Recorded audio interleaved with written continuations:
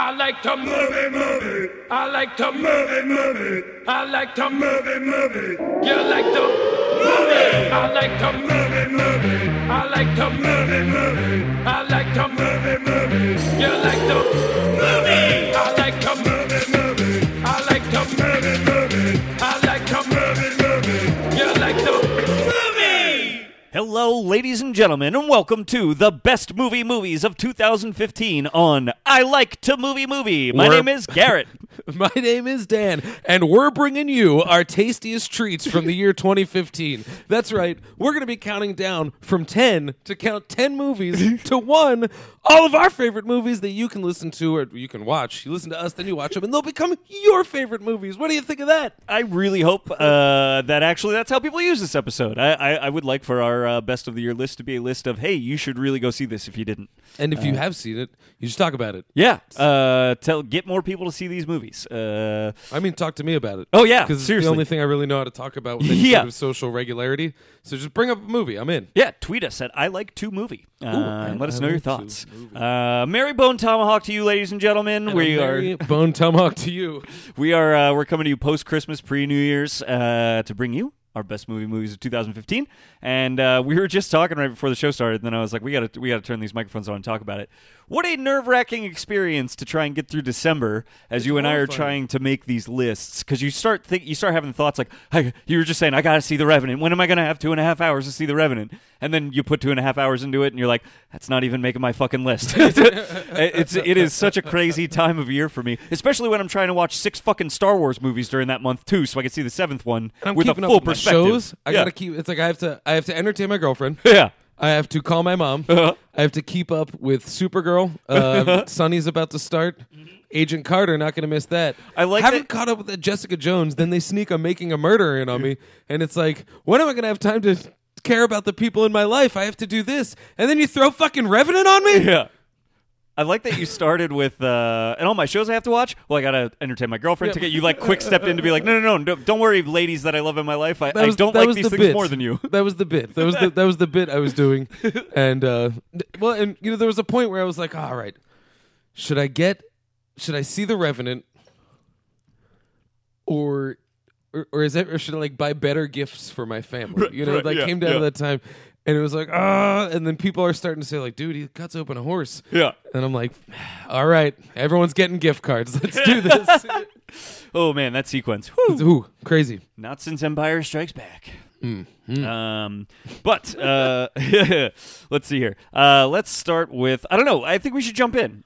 Unless you got thoughts. Say this. I have a couple thoughts. Yes. And we should. I have a few caveats. To throw out. Caveats are always important before you do this kind of thing. And I'm going to pull this right out of my top 10 article that is on Cinedelphia.com. The top 10 went up today. Come fight with me about it or something. 1, It Follows, a movie that I adore. Yeah. And you know this. It was on my 2014 list. It's the sole reason it is not on my 2015 list. Yep. Because it's been done. Yep. That would probably be on my list. Fair. 2, the best movie I saw this year was not a movie. It was season 2 of Fargo. That's all I've been hearing. This list reflects solely how I feel at this very moment. Anyone who has ever put one of these things together understands the pain of omission. And even though I'm limited to 10, believe me when I say that getting the list down to 30 was extremely heartbreaking. And finally, to make this an easier task, I followed a very simple criteria. The movies that made my list are not necessarily the most perfectly crafted films of the year, but these are the films that stuck with me. The below 10 entries made the cut by virtue of the fact that they have not left my mind. These are the films I wrestled with, thought about, and admired long after the credits rolled. For all of the critical discussion I engage in, it really comes down to entertainment value, and if I find myself spending time and energy on a film that I'm not even watching, it ups that entertainment value exponentially. That's where these came from. Caveats. I love it. Mine are simply that there are quite a few movies I haven't gotten to this year yet that I would like to see and I think have the potential to shake up my list. That's the most stressful and most universal caveat amongst our types. Anomalisa. That goes for me, yeah. I have not seen Anomalisa, and I would really like to see Anomalisa. And there's probably 15 other movies, if you gave me the time, I could name for you that I want to see. This shit about Brooklyn. Yeah. I wish I could see that before I didn't see Me and Earl and the Dying Girl, and I've heard that is one of the year's great movies. So there's a lot of stuff. There are a lot of movies I have not had the chance to see. You saw like almost 150 movies this year. 147 movies at this count from 2015. I saw 57, which you'll know if you've listened to our previous best ofs. I think it's a record for me. That's a good one. A pretty good one. And I do feel like very confident in my top 10 based on that, at least even that dip in the bucket. You know, I think that's a large enough nothing breadth. made it here by rule of because everything else sucked, you know, which was how I think 2013 was for my list. I think you had 12? Yeah, I had 12 movies I saw. 12, so it was like, that, what two pieces of shit? Yep. Got 11 and It 12. should have been my top 2 movies that blew of 2013.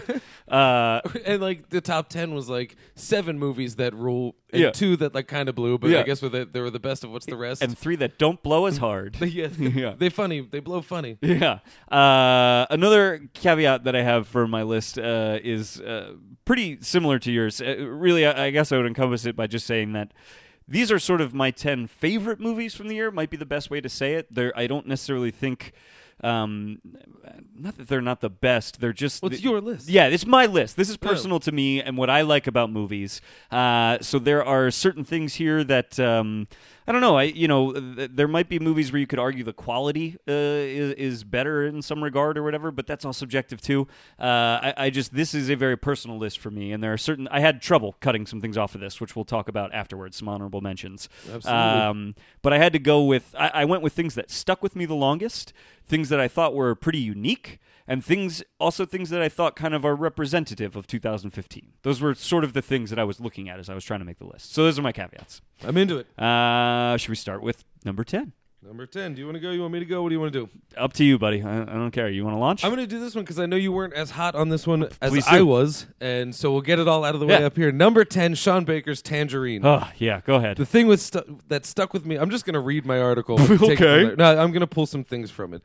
The thing that stuck with me most about Tangerine was the manic energy that permeates the entire film. That I'll agree with. Not the almost documentary look at the lives of trans sex workers, not the star-making performance for 2 first-time trans actresses, not the bouncing soundtrack, not the masterful editing, not the uniquely hilarious sense of humor, but the energy. Yeah. I can agree with you on that. It's got a very infectious It opens energy. up running. Yeah. And it never, ever stops. Nope. And I just... Except for my favorite scene in the movie is the song. Yeah. That's the only time it takes a break. You're charging. Oh, yeah. And yes, it was gimmicky that it was shot on an iPhone 5. Yeah. But I feel like an identical looking phone could have been shot with an identical looking film could have been shot with something that wasn't a phone. Yeah. They elevated that to what it needed to be. And when we look at what happens in streets, we watch it on cell phones. We watch it on video that is shot on cell phones. So even though they were tricked out, he captured some of that street energy to it. You know, there's a YouTube quality to it. It's the first like post YouTube film like that. Right. We're gonna go there. We're gonna go there. Yeah, I'll take that. It looks beautiful. It looks grimy because from what I understand, L.A. is a pretty grimy place. Yeah. You know, it's and we're in Philly. There's moments of just horrifying beauty in this city, and then there's just supreme ugliness, and it happens. Yeah. They capture what L.A. is in that sense in this movie so well, and it's a Christmas movie. It is a And Christmas movie. It's fucking funny as shit, and it really makes you feel good. At the end, I was like, all right, I feel a little hopeful about some things. I don't know. Yeah. I mean, I disagree with those last 2 points, but that's just me. I know you thought it was mean. I think that so this is just me talking. I know I am in the way minority on this, and I am so willing. I would love to hear from the trans community how they feel about this movie because I found it deeply problematic and exploitative. I feel like that's a whole discussion we could have back and forth. 'Cause I don't want to get into too much, but to me it was. I felt like in the world where some of what the movie is being touted for is representing trans people on the screen. To me, it seemed like a very problematic representation of trans people. But I don't know.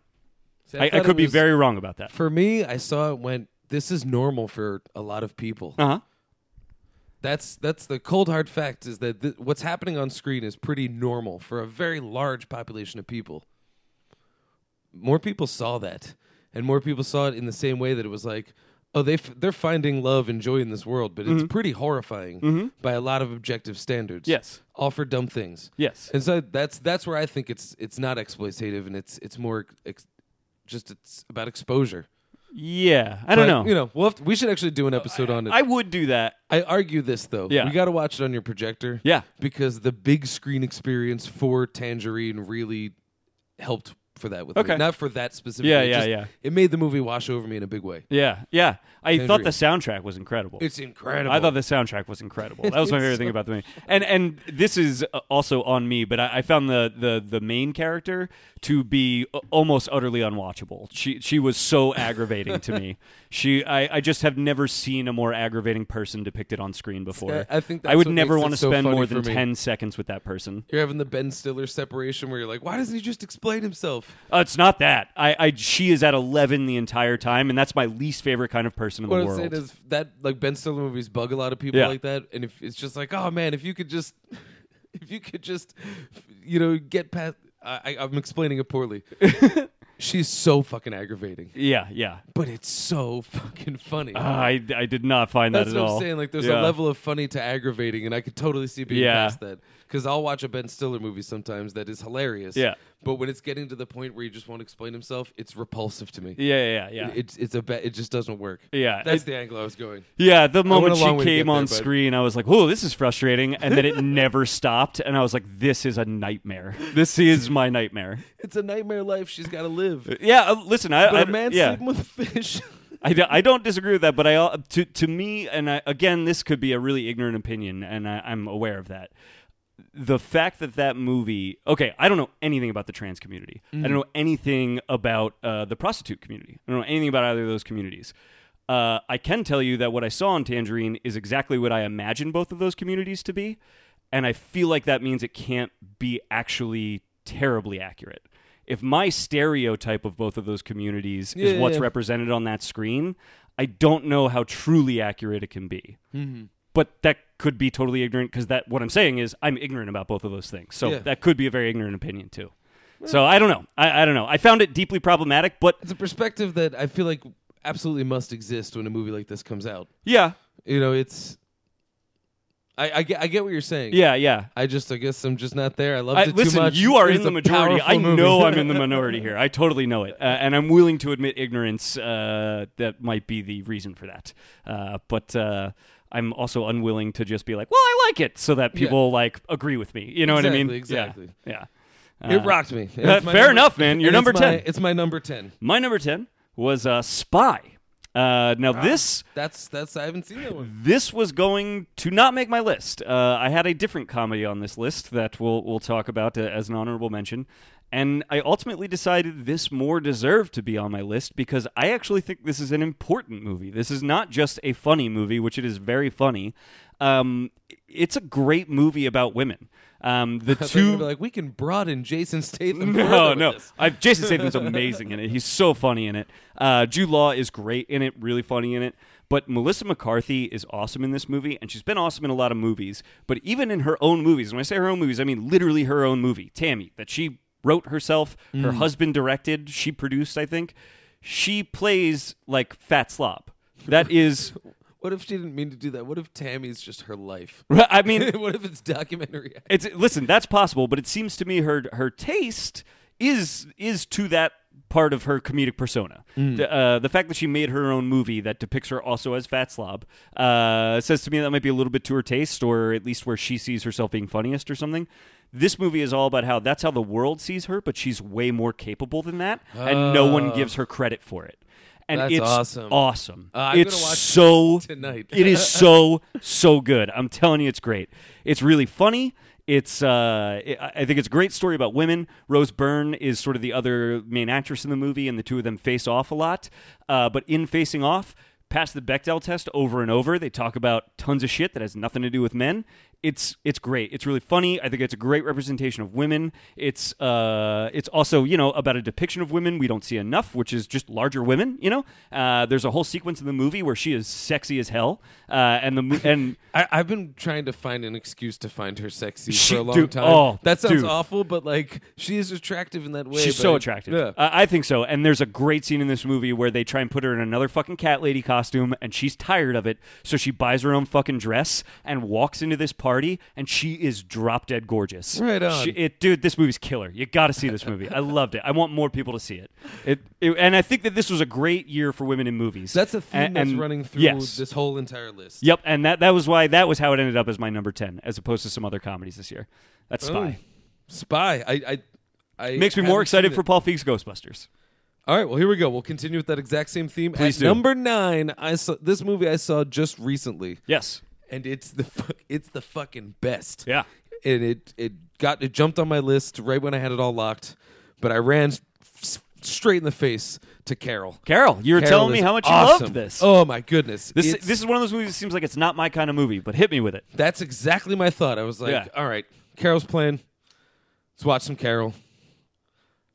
It'll be homework. From moment one, I was seduced. Really? There's something just about the score, the tone, the color just draws you in. It's 1950s America. Okay. So I'm thinking Back to the Future. Yep. But Back to the Future, of course, is the more Yeah. Leave It to Beaver-y Yes, style. yes. You It's what was depicted on television It's of the heightened. 50s. Yeah. this feels real. Okay. And real in a way because the 50s, as we know them, are that and Happy Days, which Yeah. is another cartoony version. That's Sure. what I know the 50s was. Yeah. My parents were under 10 in the 50s. I can't really ask them about it. Yeah. I have no reliable sources on That's- the 50s. that's is true, What yeah. I'm trying to Yeah. say. Because Nana, who might be able to help, that shit's gone. Yeah, she So can't. She doesn't have the 50s anymore. Yeah. My 50s and hers are probably going to be remembered much like mine, Yeah. but much more racist. And because that's Nana. And but Carol was the 1950s. Yep. Two secretly kind of lesbian lovers. Sure. Who one is like leaving her marriage totally committed, but knows she's got to be like, but it's Kate Blanchett, so she's doing 110%. Yeah. So darling this and darling Yeah. that. I love because Kate that's Blanchett. the way she was playing a character of a woman of the 50s. Oh, that makes sense. and yeah. hiding behind that Yeah, because yeah. she just is a homosexual. Yeah. Runs into Rooney Mara, who's like, "Am I?" Like, Oh, I didn't realize she was the other actress in it. Okay, oh, cool. Yeah. It's wonderful. Yeah. and she's good. Oh, she's heartbreaking. Yeah. But she has a weird. What's the word? Like I'm trying so hard not to sexualize it in a way Yeah. that is inappropriate to the artistical discussion of this movie. But I think I must say that it's a little bit hot. Ooh. It's a little bit hot. It's they're I think that's what's so seductive about it is that Yeah.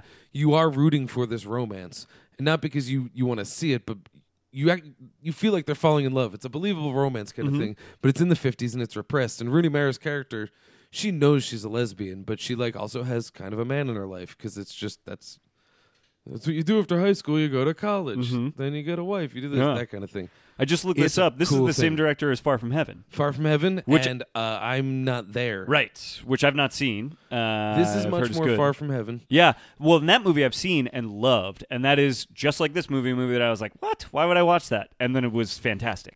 Oh, I'm in. Yeah. And Kyle Chandler. That rules makes it. Oh, he's in this? Oh, he's awesome. Dude, he's Kate Blanchett's estranged husband. Ooh, you kind of have It's- sold me on this. I think It's I will see this fucking movie. Good. Yeah. And it's got a great bookend where it opens with this one thing that seems one way, and it closes with another thing. You're like, and it's not like a twist, but you're like, now I know more. Yeah. What a great completion! It's, whew. Oh, cool. It was good. I That was sounds freaking out good. watching it. That, I couldn't that believe sounds it. really good. Minutes in, I was drawn in. I will totally watch that movie. What are my? What is my other note here that I said? Oh, yeah. Get hit. Oh, and it came into. They had a very troubled production. Oh. It took forever with just any sort of money delays. Sure. Came out. It's awesome. It's a kind of a masterpiece. Is it? I remember. No, I saw Far From Heaven a long time ago, but I remember that movie having like a really, really beautiful and like oversaturated color palette. Is it? Is it a similar look or A feel? little bit. Like it's a little bit oversaturated Yeah. for certain things. Yeah. They make Kate Blanchett kind of glow. Yeah. You know, but I think she just there's does like a that. glow, but yeah, she's just Yeah, she's yeah. she's radiant. Yeah. She's the only woman on the planet that I would say is positively radiant. Yeah. That's horrible to say that about all the other ladies, but Listen, I'm going to agree with you. She is radiant in a big way. She glows like the sun. She glows like the sun. When she was a sun baby, glow? she played the sun in Teletubbies. I thought you were going to say You guys don't know Empire that- of the Sun. No, not Empire. You know the Teletubbies baby? That's baby Kate Blanchett. Those are really old tapes. Oh. Long time ago in England. Mm-hmm. And that's why she's so radiant. You know this. These are facts. It's on Wikipedia. But, the one thing that I mentioned about it is the one villainous character behaves villainously. Yeah. And it's monstrous by our standards. Yeah. But you're watching it and you're like, this guy, I feel so bad for him because he's just, that's the way he's got to be too. Interesting. He's got, of course, he's, putting pressure on her using the kids, Yeah. Of course, there's just this Because of the expectations he has to live within. Yeah, because it's even like, okay, you're hooking up with this girl, but you're my wife, Yeah. but he's also going through a divorce, so he's broken. Yeah. And it's the 50s where no one's really allowed to talk to anybody about anything openly. Yeah. It's horrifying. It's like a romantic thriller in a strange way. I don't know. Huh. I'll stop. We're That's gonna it. be here No, all that's night. interesting. Carol is great. That sounds fascinating. Floored by Carol, you guys. Floored. I would love to see it. Carol. Number 9 for me is Ridley Scott's The Martian. That was the most heartbreaking cut. I'm dude. sure it was. I love I that. thought about cutting this myself, but here's why I left it on. Because All right. this is another one where I think this is an important movie of 2015. Oh, totally. Uh, Yep. I want to change my list. We talked about this last year. Remember last year? No resolve. I'm no Mark Watney. Remember last year, one of the things I talked about a lot about 2014 was one of the big themes in 2014 was the title of Transformers, The Age of Extinction. A lot of 2014's movies were about like, we fucked it. We got to get off this rock. We've completely destroyed it, and there's no going back. There's no hope. We got to get out of here. That was what a lot of movies were about in 2014. In 2015, we got 2 movies that were actually about hope and what humanity can do and accomplish and overcome when we set ourselves to task. One of them was Tomorrowland, which I'm giggling at for a reason. The other one is The Martian, which is just a fantastic story of pure hope. It is purely a story of hope. It is a story of human determination and setting yourself to a task and saying, okay, I am scared, I am terrified, swallow it, and what is the first problem? Let's tackle that, and let's see where we can go from there. Let's stop deciding that death is a foregone conclusion, and see what we could just start with step 1. How do we get out of this? And go from there. Let's just see how far we can get. Let's see what we can do about our survival. That's what that movie's about, and it does that in such a beautiful way, I think, because it's funny. Be such a nerd. You should definitely read the book. Yeah. I still think it'll, after seeing the movie, I think it'll be just as an incredible experience. Yeah. It's awesome. I would love to read the book because I thought the movie was great. It's funny. It's got an amazing lead performance from Matt Damon. Ridley Scott. Amazing side performances from lead actors. Oh, yeah, 100%. The whole cast is fantastic. Ridley Scott does some of the best work he's done in years. I love Prometheus, but I know I'm in the minority on that. I did too, but this had the same sort of like, Yes. he knows what he's doing visually, especially regarding space shit. Yeah, I think he took what he learned from making a modern space movie in Prometheus and applied it to what is ostensibly a much better movie. And there's all this stuff about like international politics and what's the word I want to use for this? International politics working together That's what I mean. successfully, intellectually, clear-headedly for a common goal that is absolutely illogical but purely good. Yes. And like, what do you do when They're it's time doing to the save right the thing. hero? The hero's up there. Yeah. We got to save him. Yeah. And that's such a crazy thing. It's beautiful. Yeah, and it's inspiring. In the same way that it's about international politics, where it's actually them coming together and realizing there's something to fight for beyond the actual politics. There's a whole subplot about like, I'm trying to figure out the word for this. It's not marketing. That's not what I mean. Advertise. That's not what I mean either. Connectivity. Yeah, connectivity and public perception and actually kind of the whole idea of like, our corporations people and that kind of stuff. It addresses all of these weird concerns we've had in this decade in a really powerful human way by just saying, don't fucking forget, we're all humans, and it connects us all. That's truly the thing that connects us all. And we can use our humanity to our advantage. The fact that we are thinking, feeling creatures should help us to overcome even the greatest odds. It's what makes us, I don't want to say, just better at staying alive than all the other animals. Right. Is that we can communicate Yes. best. Yes. we can work together Yes. best. Yeah. We're Actually, not the biggest. You're right. We're not Communication is the a huge part strongest. of that movie. It's 100% the part Yeah. of the movie. He's got to figure out how to talk to them. Yeah. They've got to figure out how to Yep. talk to him. It's crazy. And his first problem is just he's going to have to figure out how to stay alive for however many years. And then it slowly turns into him being able to, like, it's great to see it working. It's Yeah. the most cinematic episode of Mythbusters you will ever see. Oh, I wrote my review, and it's a weird thing to say about movies, but one of my favorite things in movies is process. I don't know why, but I love watching That's process. why police procedurals Yeah. are so damn satisfying. I love watching process, and film is so uniquely fit for depicting process because you can show me just little pieces of the process to illustrate this whole big long thing. You show me moving pictures, I in know a what you're telling me. compact period of time. And this movie is all about process, but it turns math into an action movie. That's the other thing that I think is phenomenal about this movie. If I were 11 years old right now and I saw this movie, I truly believe I'd want to be a scientist or a mathematician or a physicist. And I think that we need more things like this to inspire young people to do those things. One, because those are the fucking jobs of the future. And two, because we need more people that excel at those things to keep pushing forward into the future. Yep. Oh, yeah. I thought it was inspiring and just lovely. It's a great film. I want to put it back on my list. It's a great film. To testament what The Martian did to me, midway through that movie, I'm like sitting there being floored by it. Yeah. I lost a filling. Oh, man. A filling I just got, a Yeah. filling I just paid for. And I was like, how am I going to pay? Luckily, my dentist is awesome. She didn't pay for it. She was like, yeah, you got this done recently. And, Rad. And so that was, they were cool. Yeah. But I lost the filling. Yeah. And so that's a new process opened up in my life. Like, Yep. yeah, I got to get up and go to work tomorrow, but sometime at lunch, I've got to Yep. make an appointment for this damn tooth thing to come back. I do that, all this stuff. Got to figure out a way to pay for it. So I'm arranging all these Yep. finances. But it really was like, I knew that happened when the filling fell out. And normal Dan would be like, well, fuck this. And Yeah, I'd check yeah. out of the movie and be pissed for the next week, But even Mark 2 weeks Watney after it's Dan- fixed. But Mark Watney Dan was just like, all right, well, tomorrow I'm going to get up to work. Yep. And when I get to lunch, we'll do it. Yeah. It was Solve that first problem. I solved the first problem, and it turned out to be the most painless, Yep. pointless for worry experience. Everyone else made it so easy for me. Uh-huh. And it was all because of Mark Watney. Yeah. For He's like a weeks at work, when work would pile up, Yeah. I'd be like, well, let's start at the top. yeah, fantastic new film character too. I think Oh, like yeah. one that will live on. I think somebody that a film character that will go down in history. Mark I think. Watney. Yeah, That's Yeah. so good. Powerful movie. I really really enjoyed it and recommend it. What the fuck number are we on? We are on number 8. Number 8. Oh, god damn it. This movie floored me the moment I saw it. I've watched it 3 times now, Ooh. and it kills me. The Duke of Burgundy. Oh, okay. Movies I would love to talk can't about this be movie. this good. They can't. It's crazy. Yeah.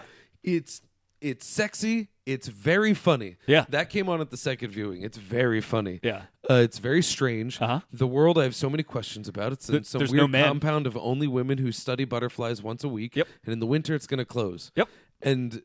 But at the same time, at their homes, there's a woman who sells sex toys door to door. Yep. I'm not going to go in much further than that. It's like a But softcore crazy, porn, but weird, that's a reduction.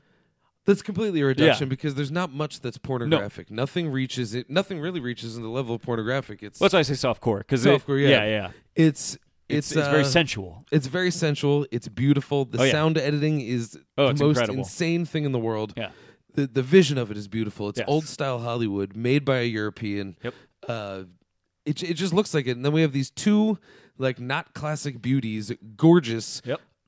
complete strangers to me. French I believe they're French think so, actresses, and or maybe they're Polish. I don't know. Whatever it They're is. speaking I should French, do I more- believe. They are speaking French, and they just put on this crazy, nuanced performance of a relatable yet weird romance. Yeah.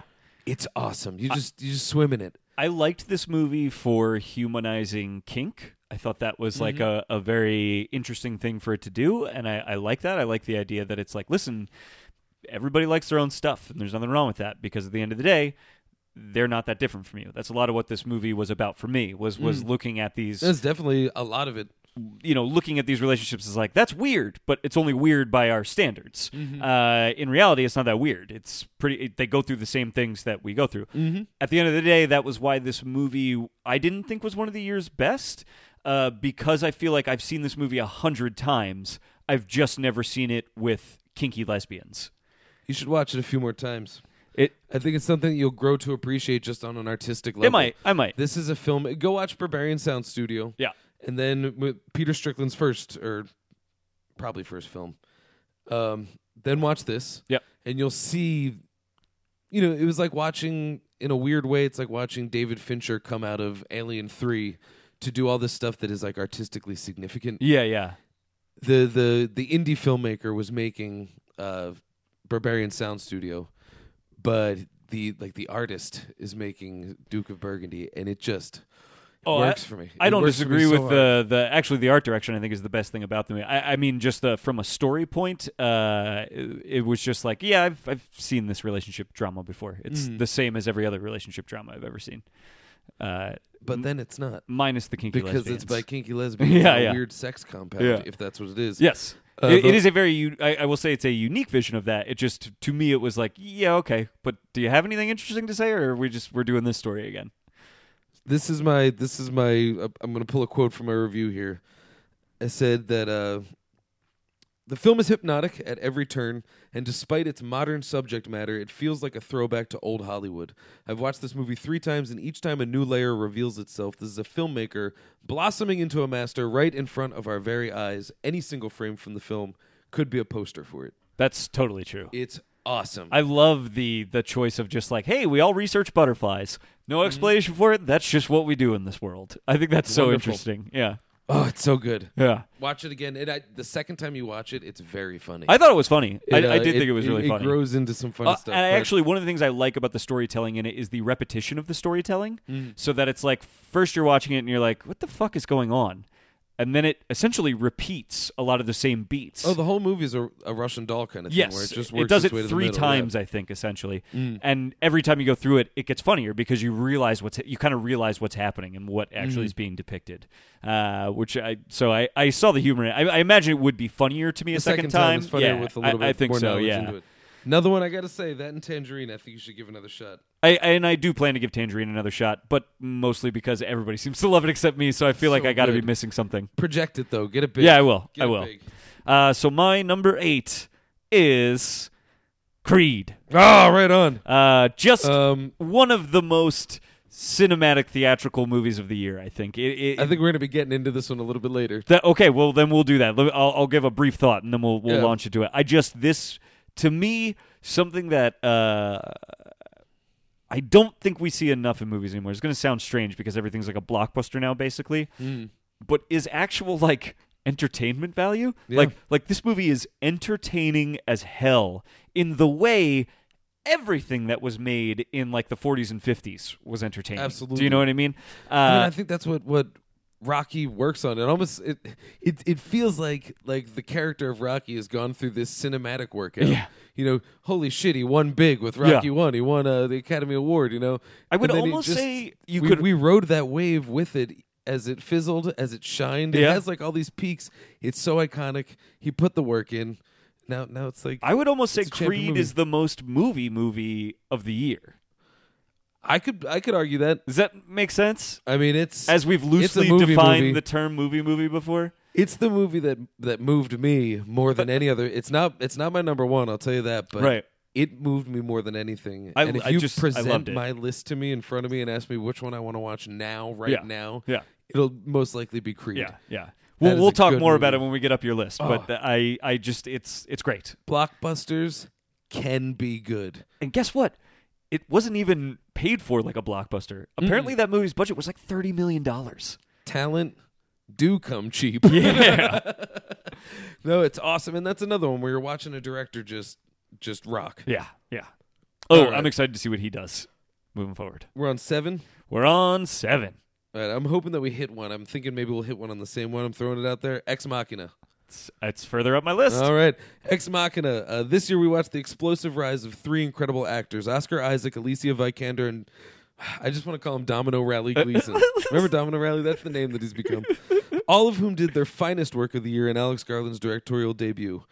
One other thing I wanted to get out of here. By the way, I figured out how to pronounce his name. It's Donald. Donald Donald Gleason. Like I said, Domino Rally Gleason. As the gap between biology and technology grows smaller and smaller with each passing day, Ex Machina asks all of the right questions. Perhaps the most incredible feat outside of Garland's brilliant visual aesthetic is that in order to have any of the many conversations resultant from the film's handling of technological sentience, it had to pass its own Turing test. And it did so with flying colors. Is Ava conscious? I don't know, but she could be. Yeah. It's an impossible sell, and we bought it. Yeah. I'll give my thoughts on it when we get to it on my list, but it is up there on my list. I loved this movie. I'll leave it at that. I loved this movie. Okay, so my number The 7. picture I chose for in my review. Oh yeah, I played the dancing clip for some friends of mine. I was like, Nice. you guys got to see this movie. They were like, what is it? I was like, watch this scene. And Did it sell him? Oh, they were like, I had no idea what this movie was, and now I have less of an idea. I was like, I know, right? You got to see it. You got to find out. Yeah. I've seen it 3 times now, and I have no idea what it was. I'm still working on it. But that's why, like, when I say my list, the things that have staying power, we could do 5 hours on Ex Machina. Oh, yeah. And then we could walk to go see Ex Machina and still talk about it the whole yeah, time. yeah, like yeah, this entertainment value out the ass. Oh yeah, yeah. You could hate this movie and it'll give you entertainment value. It's very good. I can't wait to talk about it. My number 7, I might just do a flexing on my list real quick as we talk here. I think I am. Okay, so my number 7 is It Follows, Ooh, right which on. you gave your thoughts on last year. And Greatest fucking thing I've seen in ages. It's just so good. I finally saw Nightmare on Elm Street this year as well. Very reminiscent of A Nightmare on Elm Street without being anything like it, really. It has this feel to it. I guess, it's about teenagers in suburbia, kind of. But it is an exceptional horror movie, I think, because it totally functions as a horror movie. It is very frightening, I think. Moment to moment, it can be very scary. It can be very tense. But as a metaphor, it really works. And I think that's when horror is working at its best for me, is when there is something that is sort of, there's something trying to be said other than, woohoo, look how scary this is. It's trying to do something other than scare me. And It Follows scared me in a very beautiful way. I mean, it's a gorgeous movie too, but it really has interesting. It has sat with me all year. It has. We did a whole episode about it. If you really want to hear our thoughts, you can listen to our episode on it with Shoestring Gold Films. It's so fucking good, and the metaphor is so strong. To me, it's just about a fear of death. Like at the end of the day, that's what it's about. It's about growing up. Yep. When we had Brandon Gorin on the show before, Yes. he referenced that Halloween was, to quote him, I believe, Halloween's fucking classy. Yeah. And I don't think I've seen a horror movie that was as fucking classy. And what I mean by classy is like in a sea of teenagers getting cut up, Yep. John Carpenter produced something real Yep. and scary and classy. It was Yep. just, that's, I'm going to recommend Halloween to a different person than who I'm going to recommend, Friday the 13th. I was going to say, And even the Friday same the 13th. exact kind of Yeah, movie. same template. But he just did it with class, Yeah. and it happened again with It Follows. I firmly believe that. I would totally agree with you. I don't think I need to say too much about this movie because, like I said, you can go listen to our episode on it, I think, if you really want to hear our full thoughts. But it is an exceptional horror film, and I think one of the most exceptional films of the year in general. And I really look forward to seeing more of that guy's work. I think he is a strong, growing filmmaker. Right on. Yeah. I would like to. Yep. So that puts us at number 6. Number 6, Bone Tomahawk. Bone Tomahawk. Bone Tomahawk. Look for it later on my list. All right, I'm going to read a little blurb here. Please. I hope you don't mind that I'm doing this. I don't care. All my thoughts went well into these, so they're easier to read. When everyone inevitably asks how Mad Max did not make my list, I'm going to have to say that half of my Spoiler! answer is Bone Tomahawk. As far as tales of toxic masculinity go, Bone Tomahawk says it all. Moreover, it's an exciting genre mashup of Western and horror. Not since The Descent have I felt so gruesomely on edge for such a prolonged period of time.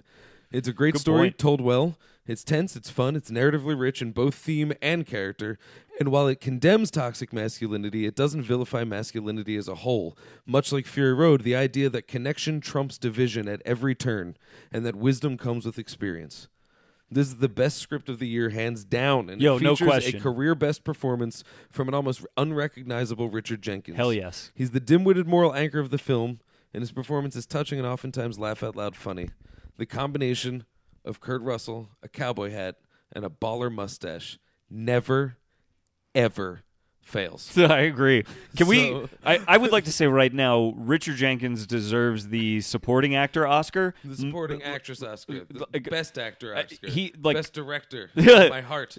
To me, it's like no question, hands down. This year, he deserves that best supporting Oscar. I don't know that he's going to get nominated necessarily, but he deserves to win that Oscar. He was phenomenal. We in should that start movie. a hashtag to like a for your consideration. Yes. And just do that. Yeah. Okay. Wait, what would that hashtag be? Let's write it Okay. down. Yeah. So is it hashtag? Oh God, that would be such a long. I don't think we should mention Richard Jenkins. We should mention the character's name. Oh, always tweet it with a photo. Yeah. And what's his name? I can get it in a second. Because he's the Old Man Cowboy River. Well, he's the duly appointed deputy of the sheriff, right? And he's got a cool little nickname. It's like Scruggs or something like that. Chicory. Chicory, that's it. His Chicory. name's Chicory. Yeah. So hashtag would be consider Chicory. Yeah, consider Chicory. Hashtag consider Write Chicory. that down, my man. CHICORY. Hashtag. And then we can put up memes of for your consideration with lovely screenshots. Yes, of Chicory. From and of some of his Chicory from Richard amazing Jenkins. quotes. They're so amazing. Can I tell? Well, we'll get to it when we're going to get to it on my list. If we're going to do it deeper in your But list. remind me, I would love to talk just some fucking excellent scenes and quotes from that movie. You have anything more you want to say on it, or we'll just talk more when we get to it on my list? I lost my note. There it is. I think I think I said it all. Cool. That derailed half of Mad Max Yeah. because I think Mad Max told the exact same theme of toxic masculinity Sure. in an equally effective way, but with a distinct lack of Kurt Russell in a cowboy hat with a baller mustache. I love that. You can't beat it. Listen, I'm not going to disagree with you. My number 6. That's what we're doing, right? Mm-hmm. I know you saw this movie this year. I kind of doubt it's on your list. The Final Girls. I really considered it. I'm glad it's on there. It's not on mine. But I loved considered it. this movie. And I know this is going to sound strange, but it's not the only time you're going to hear this on my list. Boy, did this movie make me cry. And that is not a requirement to make my list, but it sure fucking helps. If you can move me in a movie that is fucking like Last Action Hero meets Friday the 13th. Yeah, like that's probably the best way to put it. That's what it is. It's Last Action Yeah. Hero meets Friday the 13th, which sounds ridiculous, and it is, and it made me bawl like a baby. And it made you laugh. Like a lot. And it's got like, I'm pretty sure like special effects that were just done in like After Effects. Like I don't think that they were done with any, like they really look like pretty basic things to me, but they're fantastic. Mm-hmm. They're like, they fit so well in the frame. The movie is done just right that they all work within the context of the movie. I loved this movie. It's crazy to take all of the tropes of a horror movie. Yes. And then actually, like, because in a horror movie, it just works to serve a horror movie. Of course. They managed to take all those tropes and work it into, character work. Oh yeah, because that, I mean, they're used as tools to develop everyone else's character. Yes. These people trapped in this and movie. and It's to wild. tell a very, very emotional mother-daughter story. And that's a thing that I don't see all that often. I feel like, or maybe it's just because I don't gravitate towards them, but I feel like we see a lot of father-son stories. That's something that we get a lot of in film. And this is a mother-daughter story, and it's really powerful. It's the fact that it uses this sort of bizarre premise that is almost forced, but works within the context of the movie, to tell a story about a daughter getting to reconnect with her mother in a big bad way, but then also like have the mother be able to learn things from her daughter because of the setup. It was beautiful to me. I thought it was like a really, really interesting character piece set within a silly, Shaun of the Dead style, just like, hey, these are all the tropes of horror, of slasher movies, and we're going to have fun putting them in a blender and making a little bit of fun of them and putting an elbow into them. But it uses, like you said, all of those things to tell a much more interesting story about these two women, I think. And again, another great movie about women this year, I think, too. Oh, absolutely. I mean, it's funny because The Final Girl used to be a thing that was like Yes. silly. Yes. You know, so like, guess what, ladies? You reclaimed the final girl. Well, with and the final girls, it's back. And I do It's think going to be useful in a better way. I do think the final girl has become a powerful conversation piece within the sort of feminist conversation. Yeah. Because it's become a representation of depictions of women. Well, that's what I'm saying. You've reclaimed the final girl. It's no longer that. Right. If you see a movie like this. Yes, it's This movie goes beyond that. in much the way Your Next does a similar thing. Absolutely. The Final Girls does a similar thing with the concept, but different. Taking a similar sort of stance on what the final girl is and means. I loved this movie. I really, and part of the reason it's on my list and so high on my list is it stands out to me as something very unique amongst everything that came out this year. I think it's worth seeing and people tracking down to try and see. That thing that Final Girls is trying to do, so many stupid comedies have tried to do. Yes. And some were fine. Uh-huh. This one's really good. It's really good. It's really good. And it's still a really funny movie too. It's like don't let Malin Ackerman's fucking good. Oh, she's great. She doesn't in this get movie. credit. I She's did awesome. not like her previous to seeing this movie. You're and so I- rock of ages, bro. No, but I loved her in this. She is fantastic in this movie. She really is. And who did you tell me the main girl is? Whose daughter is it? Vera Farmiga's sister. Sister. She's fantastic. Really, really great. Anyway, it's fantastic. People should see it. I second that. Yeah. Considered it for my list. Didn't make it. I don't even know if I remember to put it in the honorable mentions. All right, this one. I know you haven't seen this Number one yet. 5. We talked about it. Number 5 for me was Anomalisa. Oh yes, please hit me with it.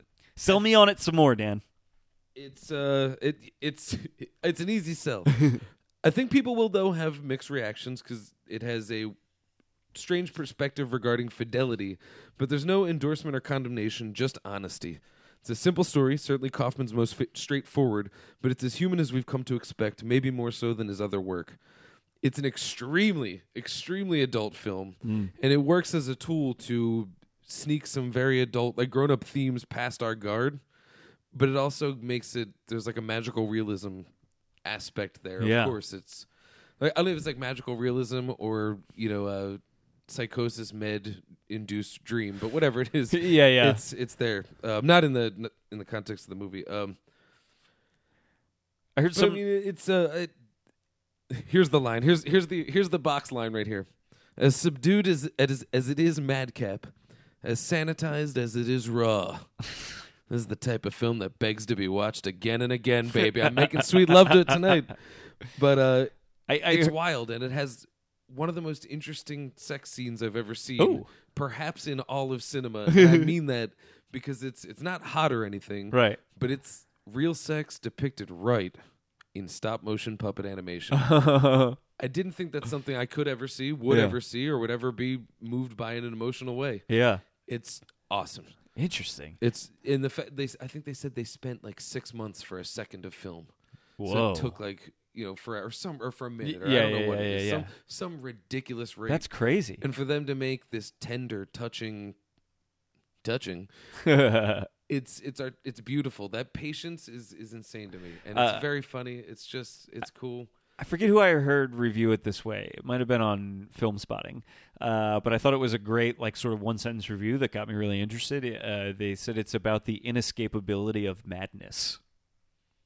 I mean, is that something that registers with you, having I seen think the a movie? little bit, and I think the madness it's referring to is the madness that just comes to us as we get older. Right? Yeah. It's the madness that we learn how to cope with every day. Yeah. I'm gonna kill somebody, you guys. No, it's like but just as you get older, like when you're a little kid, you have a huge heart and you're this tiny little thing. Yeah. And then as responsibilities kick in and things that you need to do to pitch in and just exist in your life starts to happen, your heart shrinks a little bit. Yeah. And you get a little madder, and it's okay.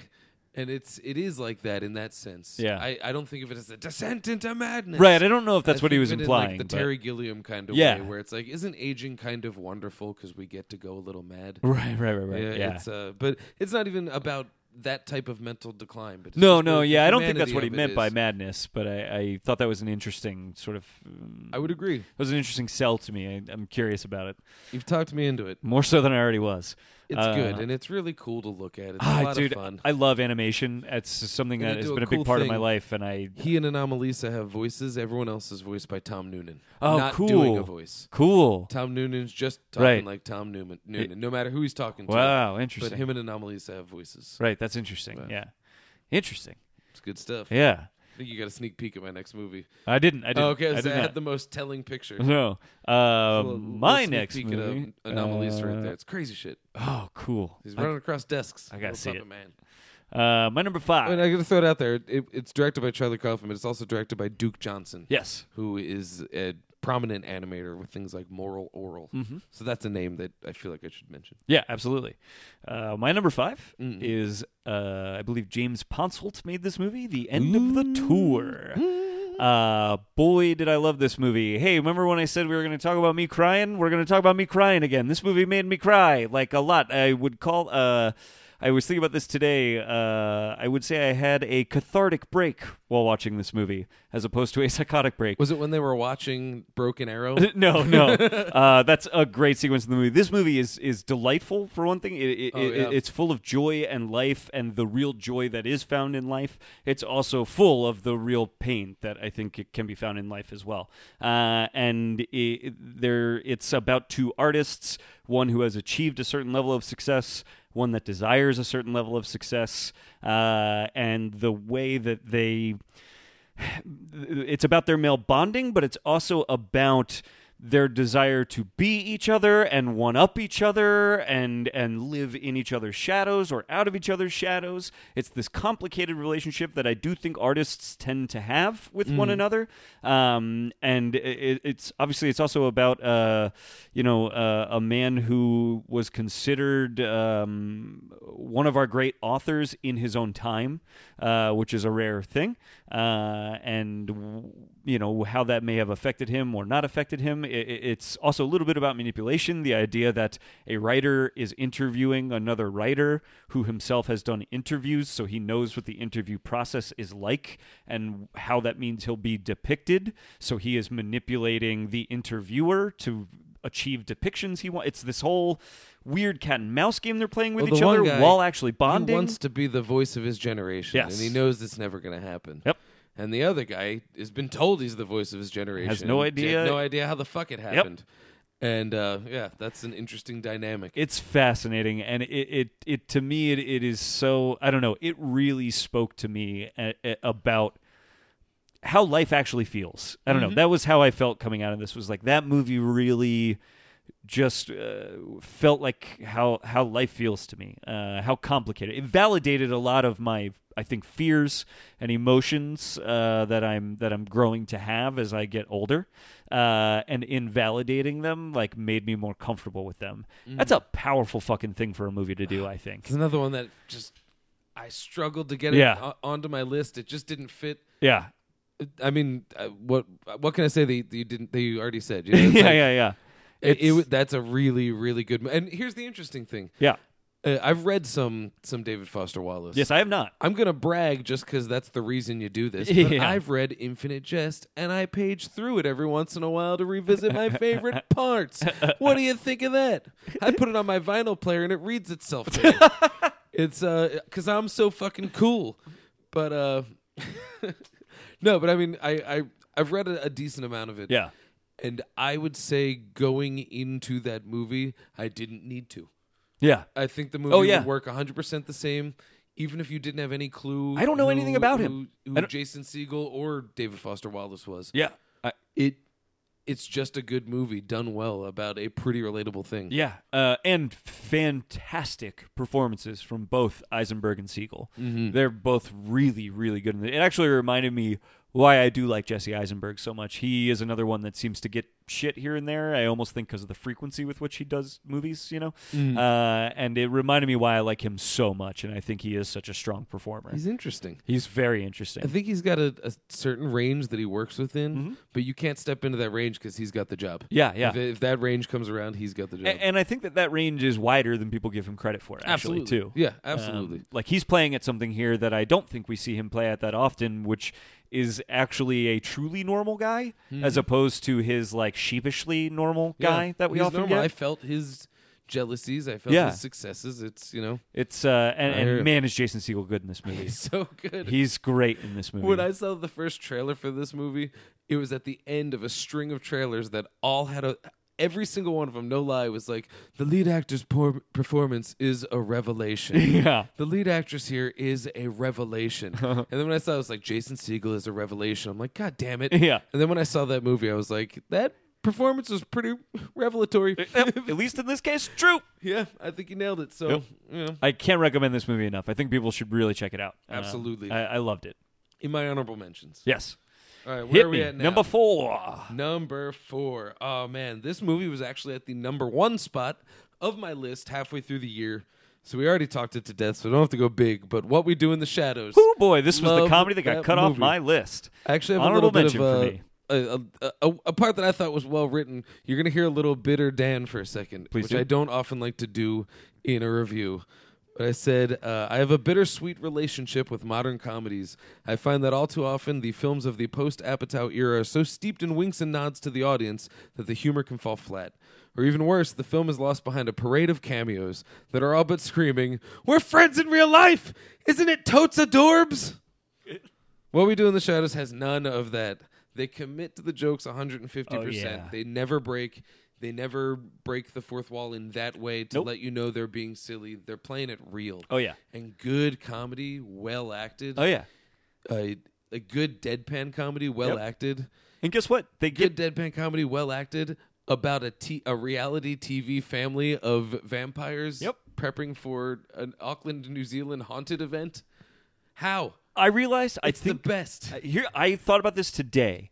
I think part of the reason this movie works so well, and I can't believe I hadn't thought of this before, is it manages to make fun of vampires and the tropes of vampires and vampire movies, which is a thing.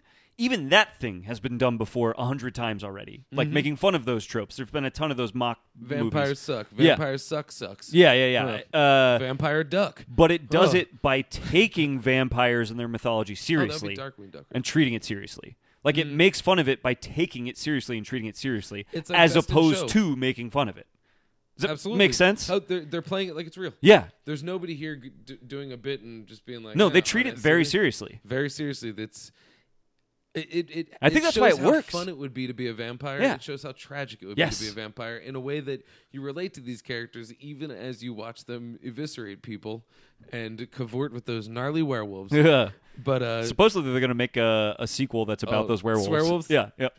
the budget was like tiny. So small. I think like But $5 they million make or something. Something so tiny, Yeah. but they use every dime to Oh. kind of. There's some great They sequences. use every like, dime. They really good filmmaking. conjure 100 years of cinematic vampire lore with warm reverence. Yes. That's where it comes through. Oh yeah, I loved this movie so much, and looks like Taika Waititi is getting some really strong work off of this. Did you Thor see 2 what he Thor got? 3, right? Yeah, that's what he got signed on to direct. I'll watch it. Yep. And you know what that means? Jermaine's going to be some ridiculous he must be. sidekick villain. Yep. Hello. Yeah. Hello, Iron Man. Do He this. oh wait, here's a quote from that movie that I loved, and I think about it all the time now. It's when Jermaine Clement's character is for some reason I forget, he's decided to stop eating or something, and he's growing gross. He's getting like all his face. yeah, he's yeah. like getting really gross and Because he haggard. ran into the beast. Right, he ran into the beast, and now he's getting depressed, and so he's becoming this like decrepit version of a vampire, and he's sitting alone at his computer, and he's meddling, and he's really He's doing his upset. dark bidding on eBay. That's the line. sorry. Yeah, they're like, what are you doing? He's like, I didn't mean to blow that one for you. he's like, leave me to my dark bidding on the internet. Oh, what are you bidding on? A table. I think about that all the time. I feel so bad That's for okay. blowing that joke. A table. That's the one. That's actually what makes me laugh about that line. He's like, leave me to my dark bidding on the internet. Oh, what are you bidding on? A table. They're pussies. so funny. They've lost some of their powers. It's so good. Oh, it's so good. Loved that movie. So funny. I think my favorite. so inventive. gag- Oh, it's so inventive, and Yeah. it's one of those where Does you watch so it much with so multiple little. times, and like Arrested Development, Oh. you'll notice a joke from the beginning is brought back later. So funnier in a every deadpan time. Way that it's so good. I think I've watched it 3 times this year. I'm up to 9. Holy shit. Because you know what? I put it on before I go to sleep. Yeah. and it puts me in the Oh. best mood, and then I have sweet dreams. Totally that one of those feature movies. horrifying vampires. Loved that movie. Peter and Sorry, Stu. cut for my list for sure. Ugh. Made my honorable mentions. Where are you at? 3? I'm at number 4. You're at number 4. Sorry. And man, my number 4. This was my number 2 for a while. My number 4, Cop Car. I loved Cop Car. I considered it. I loved Cop Car so much, and I have been trying to recommend it to people, and half of them have hated it, so I feel like maybe I'm wrong or something. Good art pisses off more people than it Holy pleases. shit that I love this movie. It is a coming-of-age story that's about little boys that are actually little boys and actually act like little boys act, which is how the plot line actually... Like, it uses the idea of true boyhood innocence to kickstart a truly terrifying plot line in this, like, in middle America, basically. Like, middle of nowhere, middle America. And Kevin Bacon is fucking great in this movie. He's scary as He's shit. really scary in it, but in a very funny way. There is some super tense moments in this that are just as hilarious as they are tense, because this movie is just walking this constant line between this terrible situation, this very terrifying situation, from the viewpoint of innocent 8-year-old boys, and then from the viewpoint of a very, very not innocent, totally guilty, evil cop. Yeah. So you see it both And a from... couple other strange characters. There are some other characters, but the perspectives are distinctly like this dark perspective of this adult who is, and this totally light, innocent perspective of children. And it just switches back and forth between their perspectives. And suddenly, as their situations cross and their paths meet, you're getting both of those perspectives on the same terrifying situation. And it becomes terrifying and hilarious, like kind of at the same time. It's so... I loved this movie. I can't even quite describe what I love so much about it, except that I don't know that I've ever seen anything like it, to be honest with you. And that sounds weird because it's sort of a simple, straightforward movie. It's just a wholly unique story to me. I've never seen this story told before, and it was with you. I very love this exciting movie. to me. I feel like it was a big discovery for me this year. I think that's how it ended up so high on my list. Yeah. I toyed with putting it on my list. Yeah. Didn't make the cut. Yeah. But that's another one that I think taps into the theme of, in a much more innocent and dark way, of the theme of toxic masculinity. Oh, for sure. Because those little boys are little boys because little boys want to fucking tear shit up. Why do they want to tear shit up? A variety of reasons. Yes. And then there's the extreme opposite end of that, of a guy who is just... I mean, like, he's dead- tearing shit up, but he's like actually tearing he's shit dead up. inside. Yeah, He's yes. toxic. Yeah, He's toxic. Yes. There's a play on that too. Yeah. And and there's other people that come into the crosshairs and have Oh, yeah. One of my favorite scenes is that woman sitting alone in the diner. Oh yeah. And it just like cuts to her staring at that fish tank for a little while. I love that. Cop Car's good, man. Yeah, I think part of the reason it's also so high on my list is I really think people should seek this movie out and see it. Oh yeah. Truly one of the year's unique movies, I think, that deserves to be seen. I forgot to put that on my honorable mentions list. Started getting so long. It's I was like, fuck. it's growing now. Yeah. Hit me with your number 3, my friend. All right, I'll do better than hit you with my number 3. I'm gonna knock you out because it's motherfucking Creed. Yeah! Oh man, this is the other reason why Fury Road didn't make the cut. There you go. This is how you revitalize a franchise. Creed honors the original series and blazes a new trail of its own, making a star out of Michael B. Jordan, giving Ryan Coogler a permanent tenure in Hollywood, and reminding the world that Sylvester Stallone, when given the right material, is an extremely talented actor. It has been years since I have reacted so strongly to a movie. I cheered when it wanted me to cheer. Yep. I cried when it wanted me to cry. Yep. And when I left the theater, I left like ready to take on the world. Mm-hmm. And everyone else did. Anyone who was there and had a functioning soul walked out of that thing, did a couple mental push-ups and maybe a couple physical push-ups, and just took on the world. This also could be one of the reasons why I knocked out The Martian. Because it gave me that effect too. Fair enough. It's the best Rocky in the whole Rocky movie series. I would agree with that 100%. It's better than Rocky. I love that that's where you've come around on this. It was close. I couldn't figure it. It's better than Rocky. I agree. For a multitude of reasons. Yes. Because I may love boxing sequences because of Rocky, but the two best boxing sequences I've ever seen were in Creed. Yes, agreed. I might love the characters in Rocky. Yes. But I know the characters in Creed. Yeah. I love Adrian. I know who she is now, but she really was just a sideline interest for Rocky to appease that portion of the quadrant. Yeah, there was a romantic you gotta have a interest romance there. in there. Yep. Boom. In this one, it's a real girl fighting a similar fight. Yeah. The decline of her own hearing as a musician. That's Yep. crazy. Who has a life, would have a life, and will continue to have a life, even if she didn't even pass into this movie. Yes. I don't feel that about Adrian. I love that. That's such a great commentary. I love that. You know what I'm saying? Yes, but 100%. think about every single character has that. I mean, it's most important for her because you're subverting and enhancing a trope. Yes. And same thing for Michael B. Jordan. What his motivation is not that he's a loser that can't make it. It's that he's a winner that has to prove he's worth it. Yeah.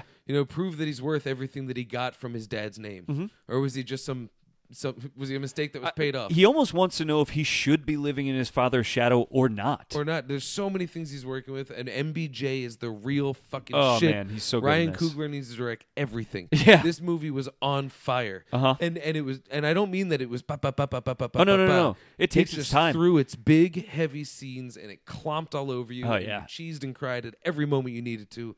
And it's classic Hollywood stuff, man. It's so good. Oh, it's perfect. And but there's other things too that make it more relevant now. We've switched races on Rocky in a way that was natural and organic. It didn't even begin to cause a fight. Like whether James Bond could be Idris Elba. Right, Which, yeah. Why couldn't? Who gives a shit? Who gives a shit? Yeah.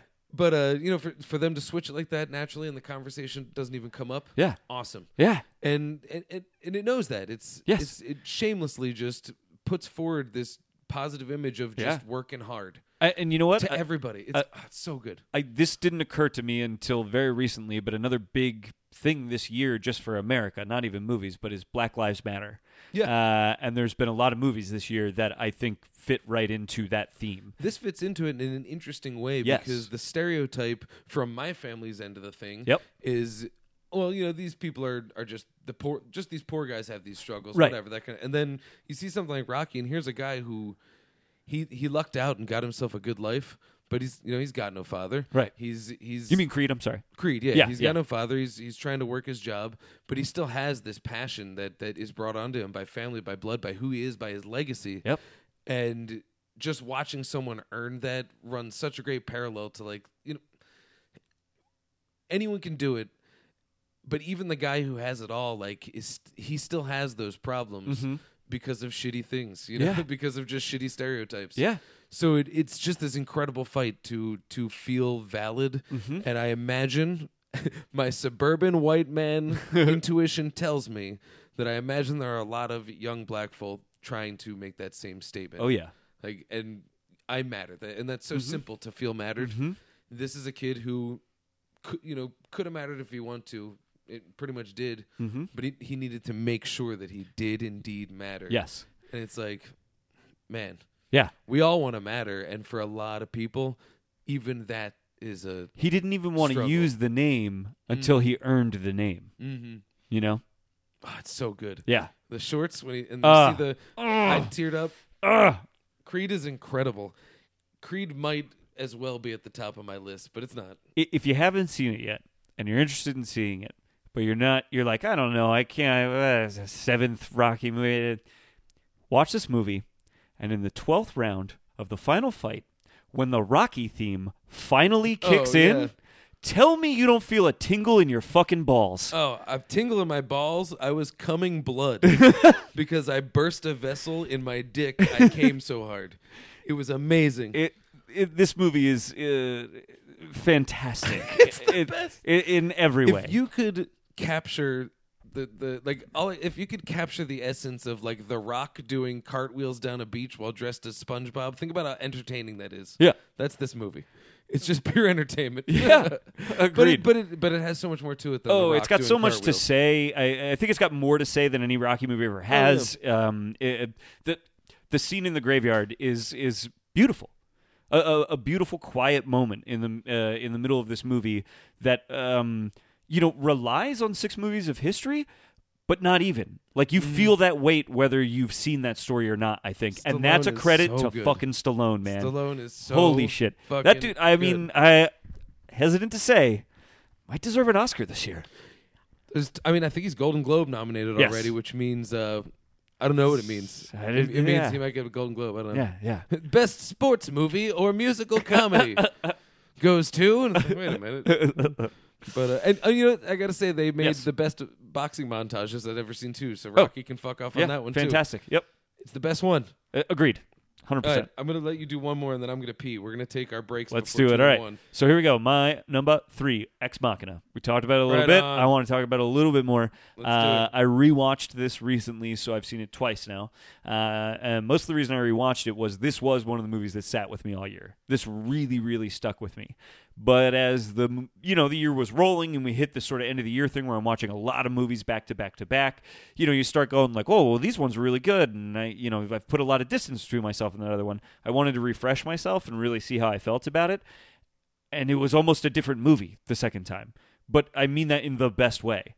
I saw the story from a different perspective that I just never would have been able to see it through the first time through. Mm-hmm. That made me realize how much more infinitely interesting this movie is than I already thought it was from the first incredible viewing I had of it. It's that good that like just 2 viewings can a lot of for me, like Shaun of the Dead is one of my favorite movies because I can watch that movie over and over and over, and every time it grows a little bit. Mm-hmm. It's you put a little water on it and it grows a little bit. It gets a little bit bigger every time. It gets a little bit better every time because I notice more and more things. It's one of the only movies I've ever seen where the second time it was like I watched an entirely different movie, like a whole new movie. And that is incredible to me that it's that layered and done so well that you can't even fathom that other layer necessarily the first time through, I don't think. And that's not even because it's relying on some twist that you don't see coming or something like that. Yeah, I was expecting a big twist in this movie. And I think I don't know if it would be like a twist. No. But it's just it came to a crazy point that was much more satisfying Yes. than a twist. I think Have it you has... watched it a third time yet? I haven't. I watched it the third time, and it will please you to hear. Yes. The same thing that you experienced between 1 and 2 will happen again. Oh, I love that. That's like To me, that's I incredible. would watch it a 4th time just because I was like, oh wow, well, a couple things here, a couple things there. I think Alex Garland is one of our great writers in general. Totally. He's written some of the best scripts of the last 20 years, I think.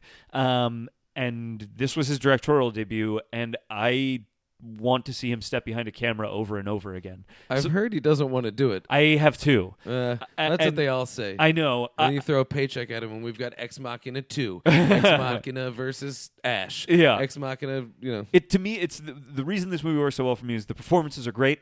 It's very focused on those performances. It's a very small cast, and it's focused on those cast members, and they give these really intense, really interesting performances that have a lot of layers to them. But it's also like, I was trying to explain this to you, and you got what I was saying, but it's just a weird thing to try and explain. I like the way this movie feels. Yeah. I love the setting in a way that I can't describe. I can't even put my finger on what I like about the setting. It's claustrophobic in a way that should be uncomfortable, but I think you said it's like it sort of looks like an Apple store, and we've grown to sort of learn that that's now a comfortable, quote-unquote, setting for us. Mm-hmm. We like the rounded edges of it and the soft focus of it and the soft colors and lights. And so although it's like super claustrophobic, it's like really comforting in a weird way. But it's comforting because it's like an Apple store. Yes. But the house itself feels restrictive. Yes. Unlike an Apple store. Because Apple stores are designed to be come in Open. and Yeah. play with our toys. Yeah. This would be, this one is, don't touch that. Yeah. Don't touch that. But it's still that same welcoming architecture. It's like the moment... But it just has the vibe of don't touch that. So it's very weirdly cozy and unsettling. Well, you know how people are like time bomby. You know how people, you know how people are like afraid that like because Google like owns so many apps now and has their fingers in so many different things and has like all the most data of any company or whatever that they've collected on people and stuff, that like one day Google will become like, one day they'll shut the door. Like right now it's this big open thing and everybody get involved and participate and it's all safe.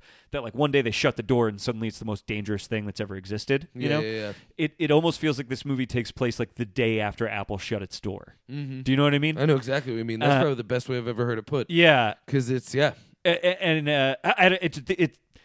it's so interesting to talk about this movie. I almost don't even want to start trying to get into a conversation about what it's about. I mean, I would definitely watch it again to do an episode. I would love to, because to me, another great movie about... We should do some honorable mentions episodes, even though this is on both our lists. I would love to, because this is another movie I think about masculinity. Also another movie about women. Mm-hmm. It's a movie about ownership and control and manipulation. And ability. Yes. It's fascinating. It is endlessly fascinating, because your review I thought was fantastic, and you're right. It's also a lot about, like, obviously artificial intelligence and consciousness and what do these things mean, and these the Turing tests, and how once an artificial intelligence reaches a certain level, is it really... it's definitely about those things. It's also about humanity and like so. I don't know. It's about so many things. Oh, yeah. It's unreal how much is inside of this little box, which is actually a great description of what an AI would be, or an Apple computer, or oh my God, I love this movie so much. It deserves to be this high on the list. It absolutely deserves to be up high. I believe it was number 10 at my list at the beginning of the year, and it moved up. I mean, it moved way up. It moved down. The third time I watched it, I had it at 1. Yeah. So the fact that it was fishing around there, I can't say how much I love this movie. And it's, like I said, the 3 big breakout stars that weren't well, one of them was Star Wars, is Oscar Isaac, Domino Riley Gleason, and Alicia Vikander. Yep. They are all in a ton of movies this year. They're all the best part of those movies this year. And they all did their best work in this movie. And goddamn, if you don't YouTube that Oscar Isaac dance sequence as soon as you finish this episode, because it's the best. It is amazing. All right, we'll be back for our top 2, right? That's all we got left. Top 2 after this. Top 2 after this break that you're not even going to know happened. Movie. All right, and we're back after a break you didn't hear. Consider Chicory. Hashtag Consider Chicory. We're going to get Richard Jenkins his Oscar. Yes. For Bone Tomahawk. Yes, please. Can you imagine George Clooney just saying like, and the Oscar for Best Supporting Actor goes to Richard Chicory. Jenkins for his wonderful performance as a big galoot, way too old cowboy fighting cannibal Viking monsters in the Old West. Old man Chicory. Richard Jenkins. I love it. And then he would show up and be like, "Hi guys, God, he deserves it. I got to go to the Cheesecake Factory." All right, my number 2 movie of the year stars Kurt Russell. Takes place in the Old West, and it's about a group of men that just don't fucking trust each other. It's the boniest, tomahawkinest movie of the year, everybody. It's Bone Tomahawk. Bone Tomahawk. You know we love Bone Tomahawk at I Like to Movie. I like to movie Bone Tomahawk. It's so good. It is so good. This is bar none. You already said it. The best script of the year. It's awesome. This script is unreal. Okay, you and I have sat next to each other through a lot of fucking movies at this point, and I think we have a pretty good sense of each other's sense of humor, our each other's taste in movies. I don't think you and I have collectively enjoyed something like side by side together as much as we enjoyed Bone Tomahawk. We were right on the same page with this from beginning to end. From beginning to end. Everything that was funny about this movie, we so both funny. got immediately Because and we had loved Alex it. Perlman. Yes, yeah. Yes, Alex also was like right on board the whole time. And that's the thing. This movie does that. Oh, yeah. And Patton Oswalt was watching it That's right, simultaneously he was. on Twitter And having the same ride. similar reactions Yeah. according to it. Although you got to pay attention to the movie, buddy. Yes, yeah.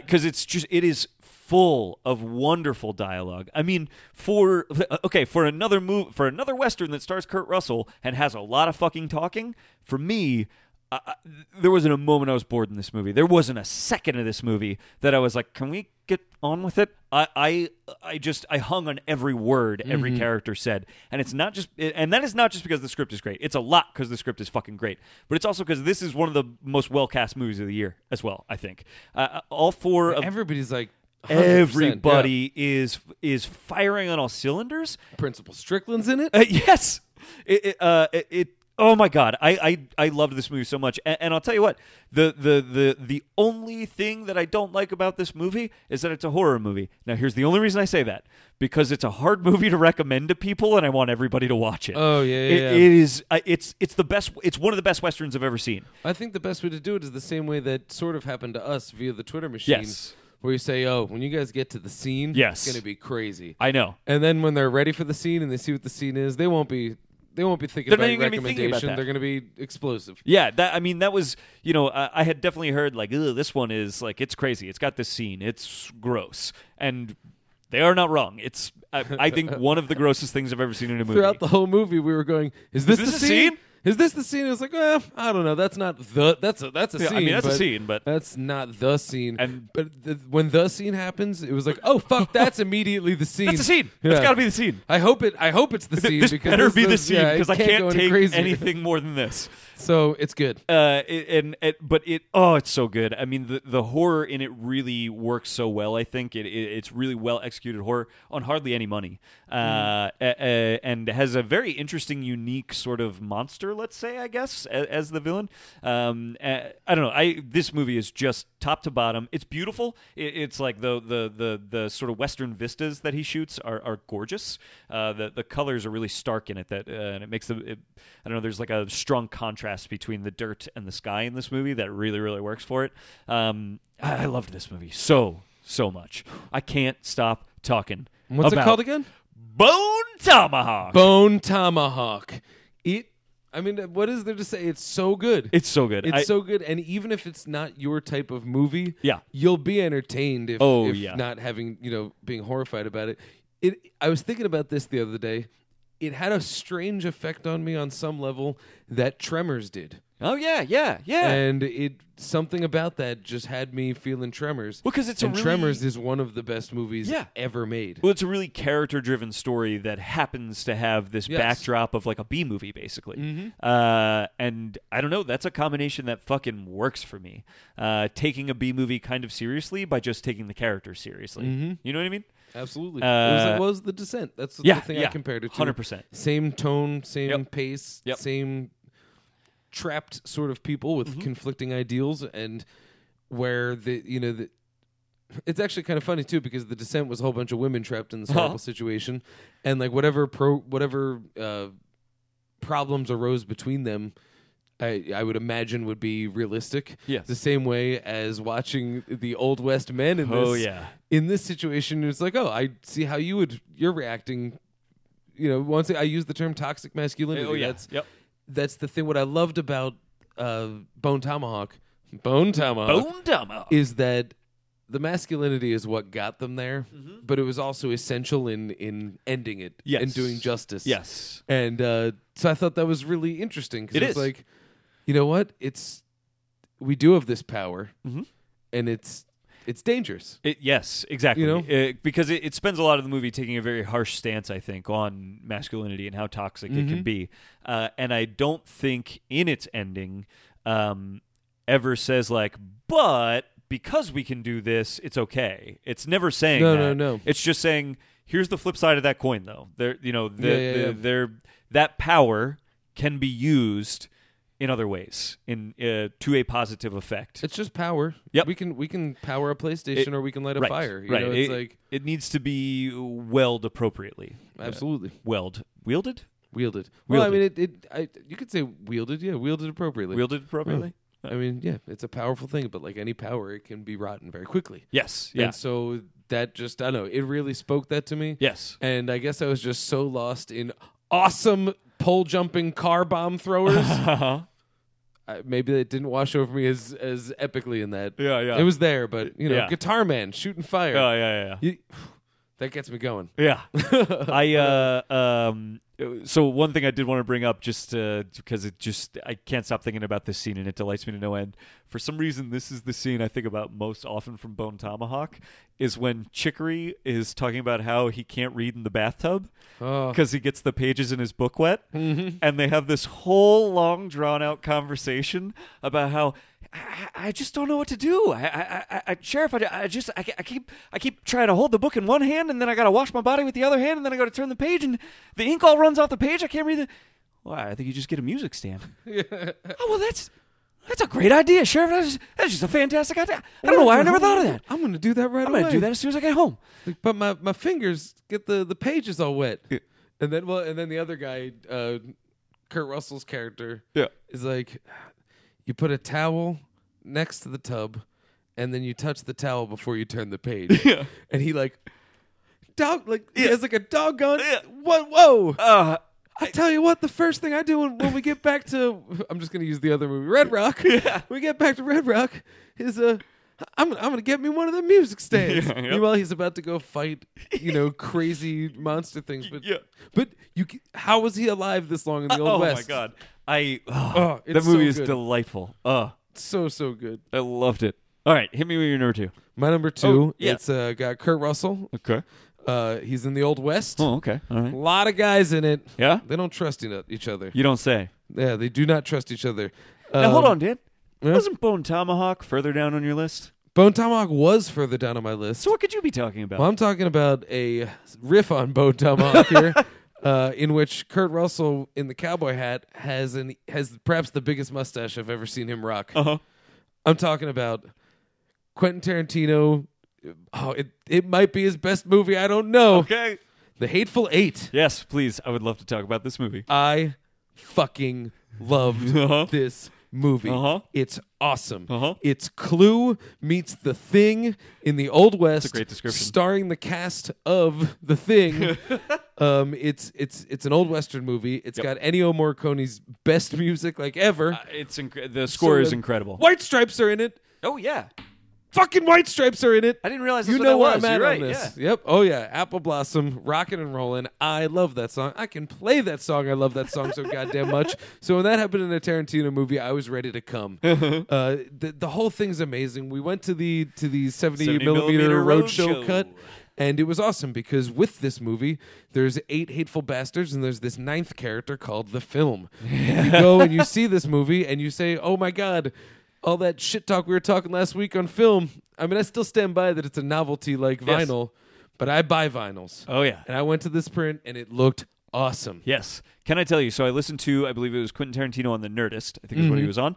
And he said something that I agree. I stand by. It's kind of a novelty thing, right? And why not do it the cheaper, easier way that looks almost better anyway? It wasn't a novelty in this movie, though. Here's what Tarantino said that I loved. He said, it's almost what we're saying, but he's using what we're saying as an argument for film in theaters, which is, yeah, you can get that shit at home. What you can't get at home is a 35 millimeter projector and film to project on it. Yeah. That's an experience you cannot have at home. You can have the clearly digitally projected experience at home. All of us can. It's kind of cheap at this point. You can't have it's harder to have film at home. That's a pretty great fucking argument to me. Yep. And that's the thing. I think we should support it. I Yeah. just don't think we should lament the move to digital as Right. some death of film. Right. We As should long have as it's not the death of film. As long as it's not the death of Right. film, and this made a very strong case for we should shouldn't fight for be. it. Yeah. We should absolutely fight for it Yes. because it is part of the movie. It's Holy part of shit, the yeah. experience. A 3-hour, 7-minute movie Yep. needs to have a intermission in the middle. It Ju- is and it necessary. works. But he wrote the script to play with that intermission. This is how the movie was designed. Yep. It's an experience. Yep. Movies that have intermissions are supposed to be written like that. And you see that at the movies. Yeah. And the reason they're supposed to be written like that is because you don't have a pause button at the movie theater. So you have to have You got to that. switch over the reels at some point. Every play I've ever been to has an intermission. That's Yep. just the way it is. Yep. It's a good idea, but Yeah. people don't do it with movies because we got to do all this. We got to turn it off. Just press play and leave. It's also Yeah. harder for the theater, I guess, to some extent, right? They got to manage all these people coming in and Exactly. out and blah, blah, blah, you know? All that shit. Yep. Well, it happened for this movie. It was part of the movie. It was a character in the movie. The way everything was shot on this bold, deep lens and these very shallow views, but you're just looking around at everything and you're seeing everything. It's awesome. One of the best things about the 70 millimeter in this movie, I think, is one of the questions going into it that I saw a lot of people asking was, I thought he said this whole movie was set in like a cabin. Why is he shooting it so wide? Well, because even when you're watching two characters have a conversation for 10 minutes, you're also watching the entire cast continue to act because they're still in the frame. Mm-hmm. It's awesome. It's like really awesome to see because everybody has to commit to their performance all the time. And in Even that, when they're it's not like in the watching scene, a they're stage just play. Yeah, they're just sitting in the background of the scene, but they're committed to those characters and they're still playing those characters in that moment. It's really awesome to see. It's awesome. There's more than a few long takes Oh, yeah. that do some cool stuff. I wrote down what I think, though, is the thesis of the movie. Please. As spoken by Tim Roth's character. Who's doing an impression of Christoph Waltz the whole movie? But here's the thing. Christoph Waltz's past 2 roles Yes. with Tarantino, he was doing a Tim Roth. Yeah, that might be true. So, there is some of that, too. Tim Fair Roth enough. if Tim Roth wasn't playing Pumpkin to Honey Bunny, Yes. it could easily just throw a young Christoph Waltz in there and he would have done the same thing. Fair enough. I think that they're both good at playing the same function of a character. Yeah. I don't know if Tim Roth's ever played a stone cold hearted Nazi before, but his Lanza wouldn't have been as good, but he would have done Alonza, and it would have been fucking good. You're right. Yeah. But he says, because he's the hangman at the new town, he's going to Right. be the hangman at the new town. And he says, justice delivered without dispassion is always in danger of not being justice. Yep. And I got to thinking about that. And I got to thinking You're about right. a lot of that. You're right. Because this whole movie is about a bunch of people who have all done some fucked up shit. Yeah. And because they've done some fucked up shit, they're all fucked up people. Yep. And they're all completely fucked up. Why are they fucked up? Well, some of them are racist. Some Yep. of them do this. But all of them have this posture of why they're better than someone else and why they deserve vengeance upon them. Because they've been subject to so much injustice themselves. So much injustice Yeah. themselves. They are punishing people, and there's a lot Yeah. of personal agendas, north to south, Yeah. black to white, Yeah. male to female. Yeah. And everybody feels that they're better than everyone else in the room simply by fact of what they are Yeah. immediately post-Civil War. And that fades and it breaks down slowly as, you know, alliances form and you learn more things about more people. But to me, the whole thesis is if you're going to predicate all forward progress on the concept of revenge, a lot of people are going to get hurt. Mm-hmm. And that's what they do. They deliver justice as they see it without dispassion. Yeah. And it's not justice. It's just a bunch of idiots killing one another. Yeah. And I think in terms of what goes on in our social world and how so many people are still mistreated, Yeah.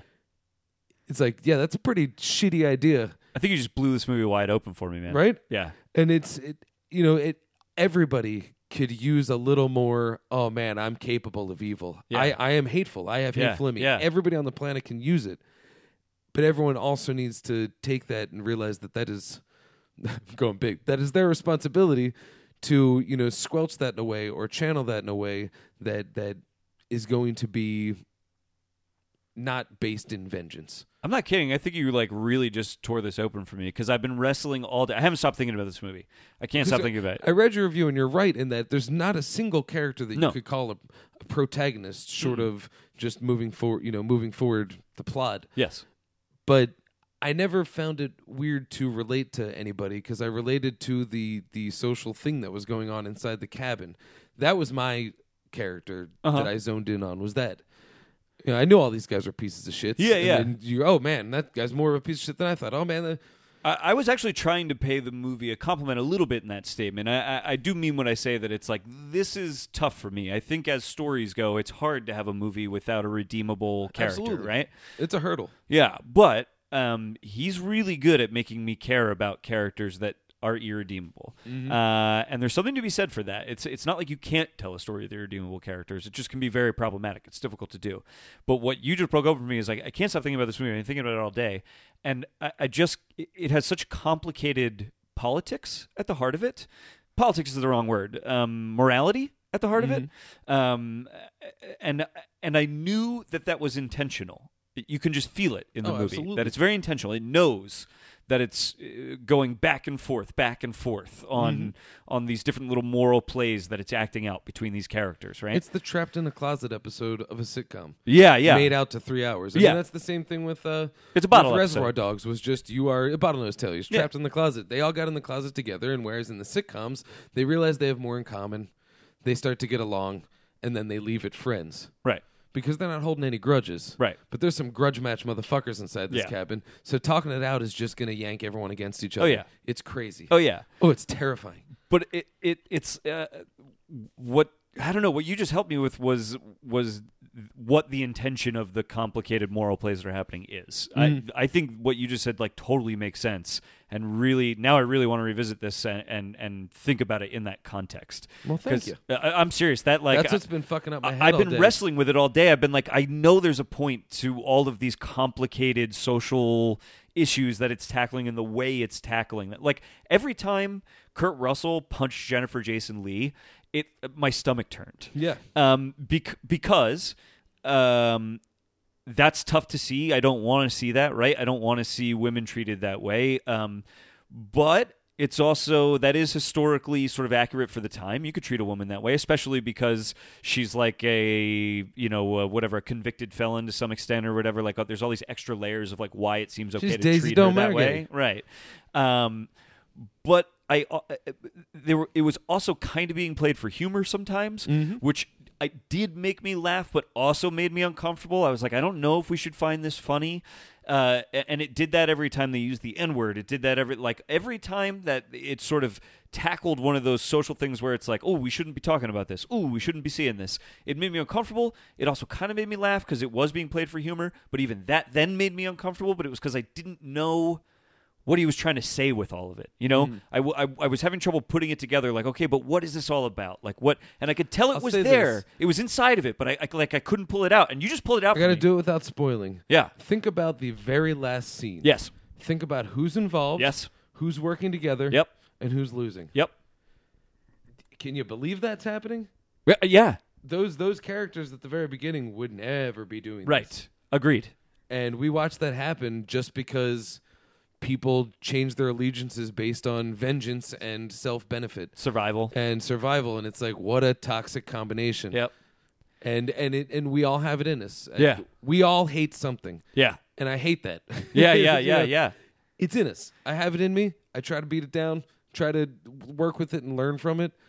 When you learn from it the wrong way, Hateful Eight happens. Yeah, this is such a beautiful explanation of this movie. I'm serious. When you learn for it the right way, Hateful Eight gets avoided. Yeah. You know, and it's You really, once again, communication is always the key in every single one of these things. I want to watch it again They do it. immediately because I love that reading. I really do. Because it's like That's what I had saved nothing to the fact complain that it was about just it. so aggressive. Yeah. You know, I had nothing to complain about it. You know what I mean? I loved all the performances. I thought the script was great. It was a little long. I didn't think it was as tense as I would have liked it to be for how long some of the scenes draw out to be, but they all worked. You know, I was never like bored or anything.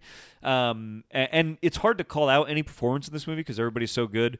But I would like to call out Jennifer Jason Leigh. She's scary. Who is so monstrous in You know this. what'd Like, be I cool? really mean that. I want to see like a gang picture with her and her gang, like robbing shit. Yeah, you know, yeah. just like a side short totally, film yeah. western of just 100%. Daisy Domergue and the Domergue clan. Yeah. That would be, I'd watch 90 minutes of that. 100%.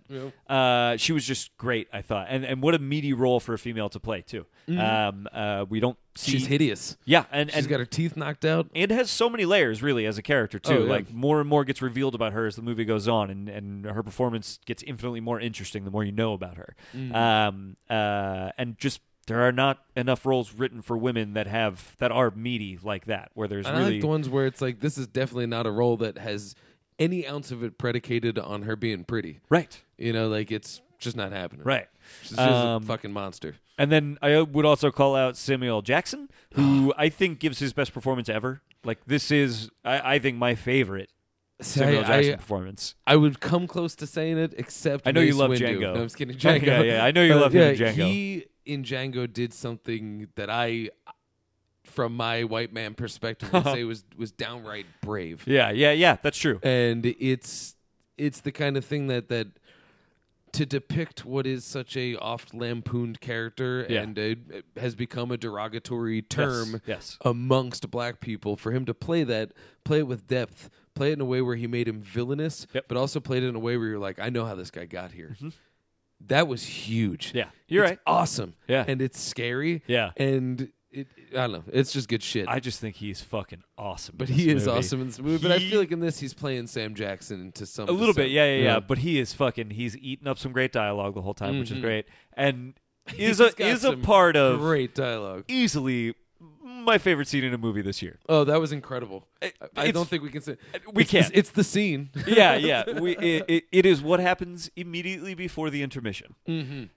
And it is my favorite thing I've seen in a movie this year. It's awesome.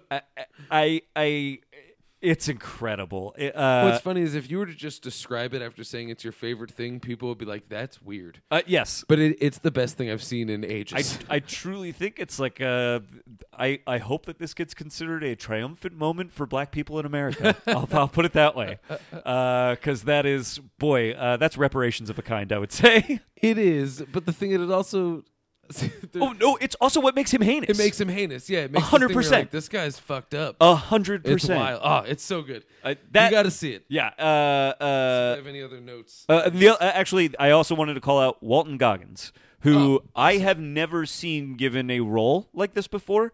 I've never seen any of the TV he's done, and I believe he's had like more central roles in some TV shows. I've only ever seen him as like side characters and things. He is a big part of this movie. And I'm telling you right now, he almost almost acts circles around this entire cast.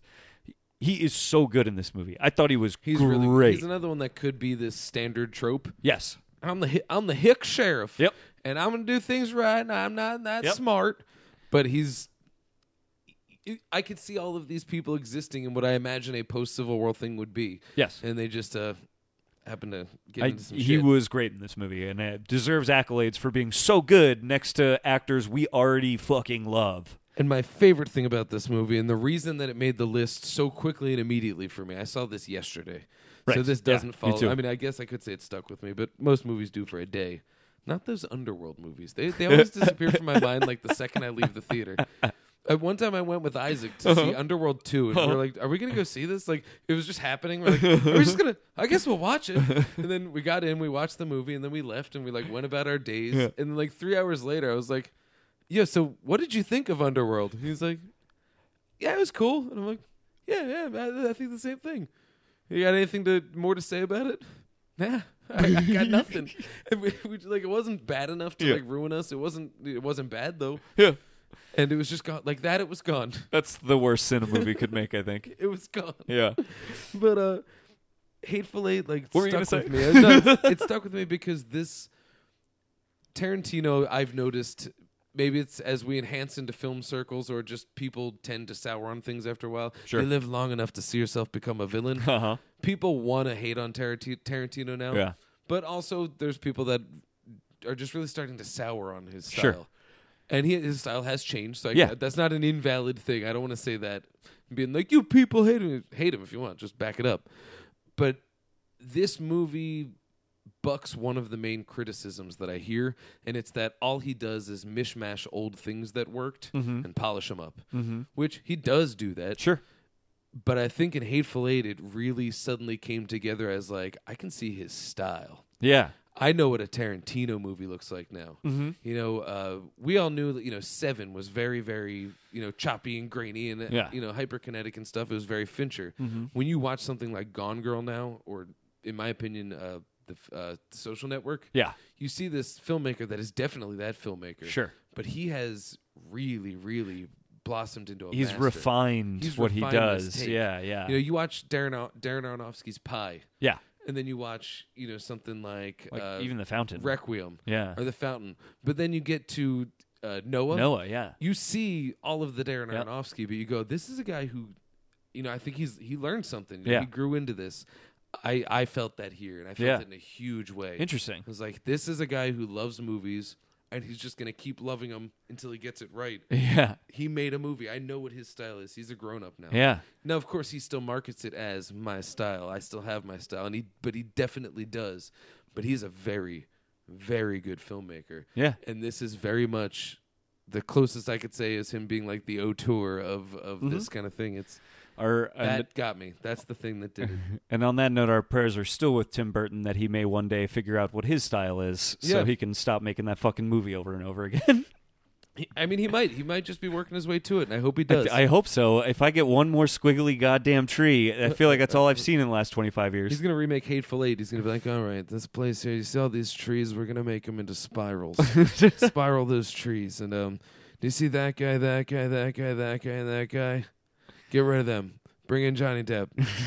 and a decent, like a kind of decent makeup guy. Hey, where's my wife? Where's my wife?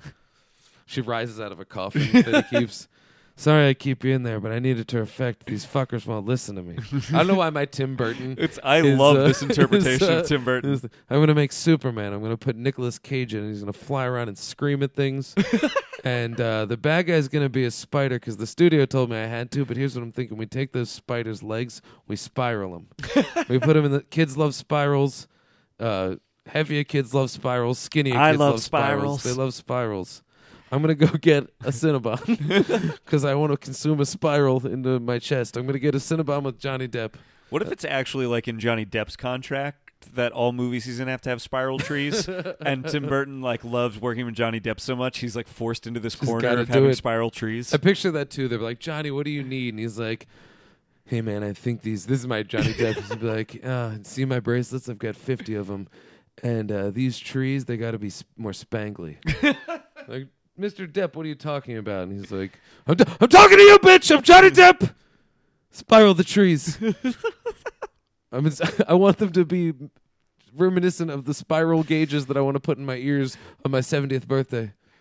You just made up my favorite word, reminiscent. It was like luminescent and reminiscent in one word. That's just a word that Johnny Depp uses. Yeah, he makes his own reminiscent. words. Yeah. He's actually trying to work us towards thought speak. He's trying to get us to the point where we're using like, double plus good. He's trying to get us to transcend, if you will. Whoa. Whoa. Right. Number one movies? Number one movies. All right, you know what mine is, baby. It's Mad Max Fury Road. Mad Max Fury Road. Holy I mean, I don't even want to talk about why, because we've talked about it 100 times on the show already. We did a whole episode about it. We just talked about fucking Johnny Depp. So unbelievably cinematic.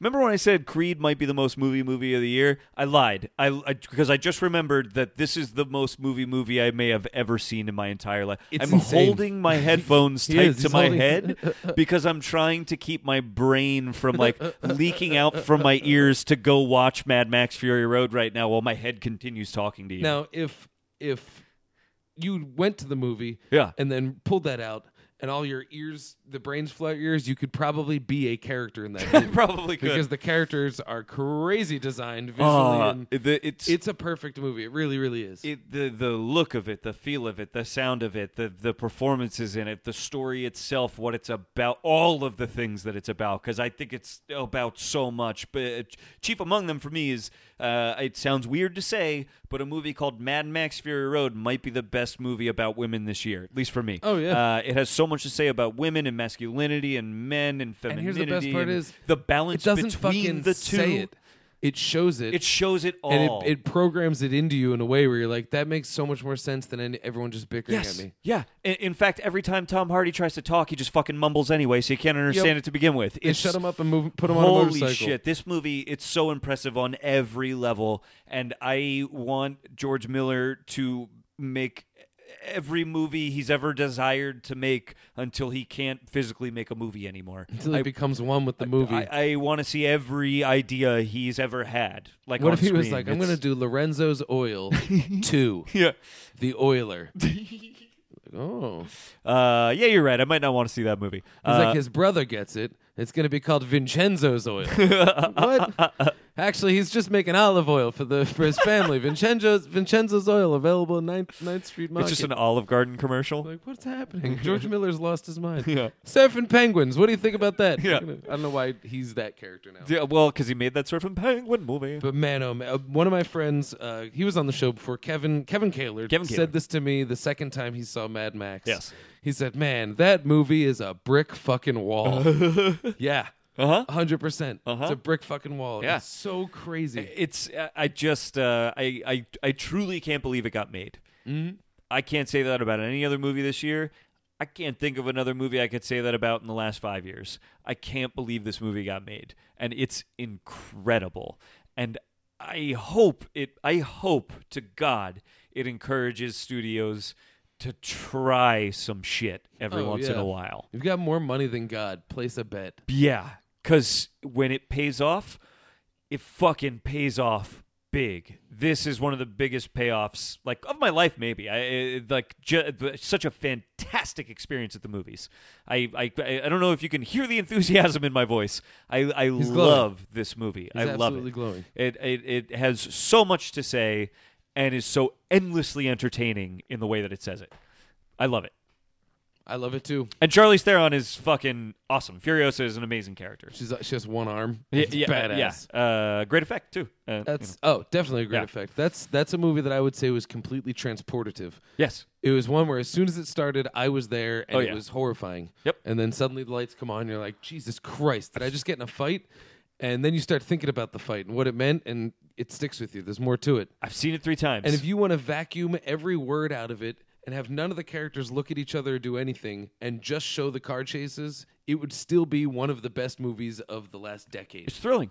It's awesome. It's thrilling. I mean, I didn't put it on my list, but when people think back on 2015, they're going to think of it as the year of Star Wars and Mad Max. I think so. You know? In general, I think it's going to be the year of the, I heard somebody coin this term, might have been Matt Singer actually, the Legacy sequel, which is the Yep. sequel to sort of a long dormant franchise. And the only Creed, one that Star outright Wars, failed was Mad Jurassic Max, Park. Jurassic Park. Yep. Star Terminator. Wars was good. Terminator. Oh yeah, Terminator kind of crapped out. Yep. I know we enjoyed the new Terminator. Yeah, well we enough. had fun with that. It was fine. I guess technically you could say the same thing about the Marvel movies, although they're not really resurrections of dormant franchises or anything. Fast and Furious 7. But yeah, that wasn't long dormant. Not dormant Yeah, but necessarily. still, Yeah, I mean, we the learned fact that that they're seventh that movies, long- the 3 seventh movies Like- waited out, And we're all fucking good. and they were all good. Like, all good. And the other one was a 4, and it was the one that's getting like movie of the year by everybody. Yeah, yep. No, ain't no slouch. Just Yeah. because Mad Max wasn't on my list doesn't mean it Oh, didn't no. deserve to be at the top of it. 100%. I just knew there was.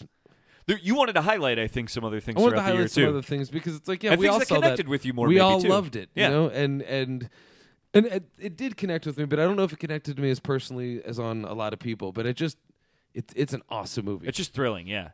Hit me with But, your number one. You've been number one. You've been hiding this from me all day. Here we are at number one, Uh-huh. and I'm as surprised as you. Uh-huh. When I first saw Slow West, Are I you? knew I'd seen Okay. something special, but I didn't realize how long the film would stick with me. Not a day has gone by where I haven't found myself ruminating on one aspect of the film or another. It's a simple story told with confidence and style. Not a pixel goes unutilized in any shot, and McLean gives it a hypnotic, dreamlike feel. There are moments, it could be argued, that didn't actually happen, or maybe they did. It doesn't matter. It's a parable of perception versus reality made literal, and it all leads to a bleak climax that is more thematically challenging than any Western I have ever seen. There are no half measures here, yet not an ounce of it is exploitative.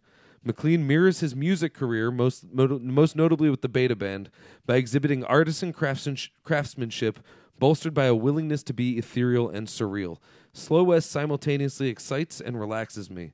It's the type of film that is immediately enjoyable, but has enough class and ambiguity to invite many a rewatch. And at a lean, economical 84 minutes, it's an easy one to put on before bed. Yippee-ki-yay. I'll say this. I said it the last time we talked about this movie. I saw it like way earlier in the year. Totally enjoyed this movie. Wasn't crazy about it. And then like 6 months later, everybody else saw this movie and went crazy for it. So I really want to rewatch it and see if maybe It's good. I'm missing something. It's just that this kid has one view of what's going on and one view of why his mission is what it is, and Fassbender's got a totally different view of Yep. what's going on, and the way that ends on just the level of their characters Yeah. is very big and bold in the terms of the Old West hero trying to find his lover. Mm-hmm. Has this amazing climactic Yes. set of violence that's done in a particularly artistic and just soul-crushing way. Agreed. It got me.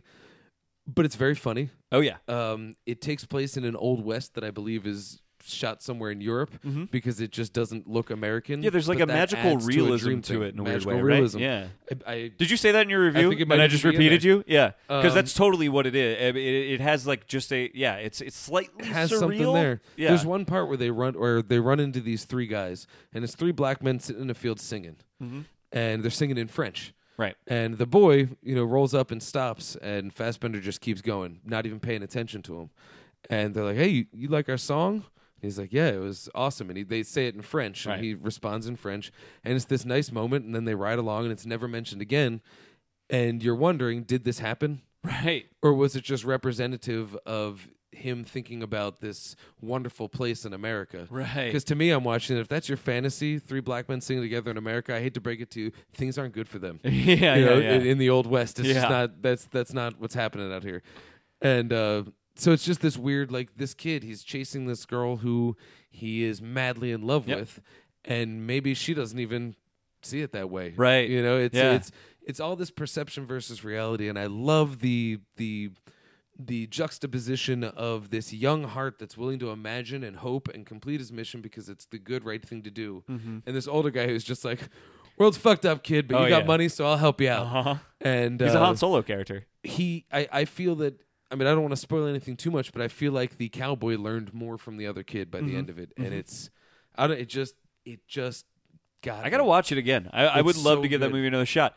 Can we talk about how kind of weird it actually is, but really cool that on your top 10 this year are 3 Westerns? 3 westerns, That's- 2 of which have Kurt Russell. Yeah, that's one of the most classic American Hollywood genres of movies that has kind of been dormant for a while. I mean, they pop up here and there, Yeah, Little Things, True Grit, 310 to Yuma. Right, but I can't think of a year where we've had this many and that they were all that good.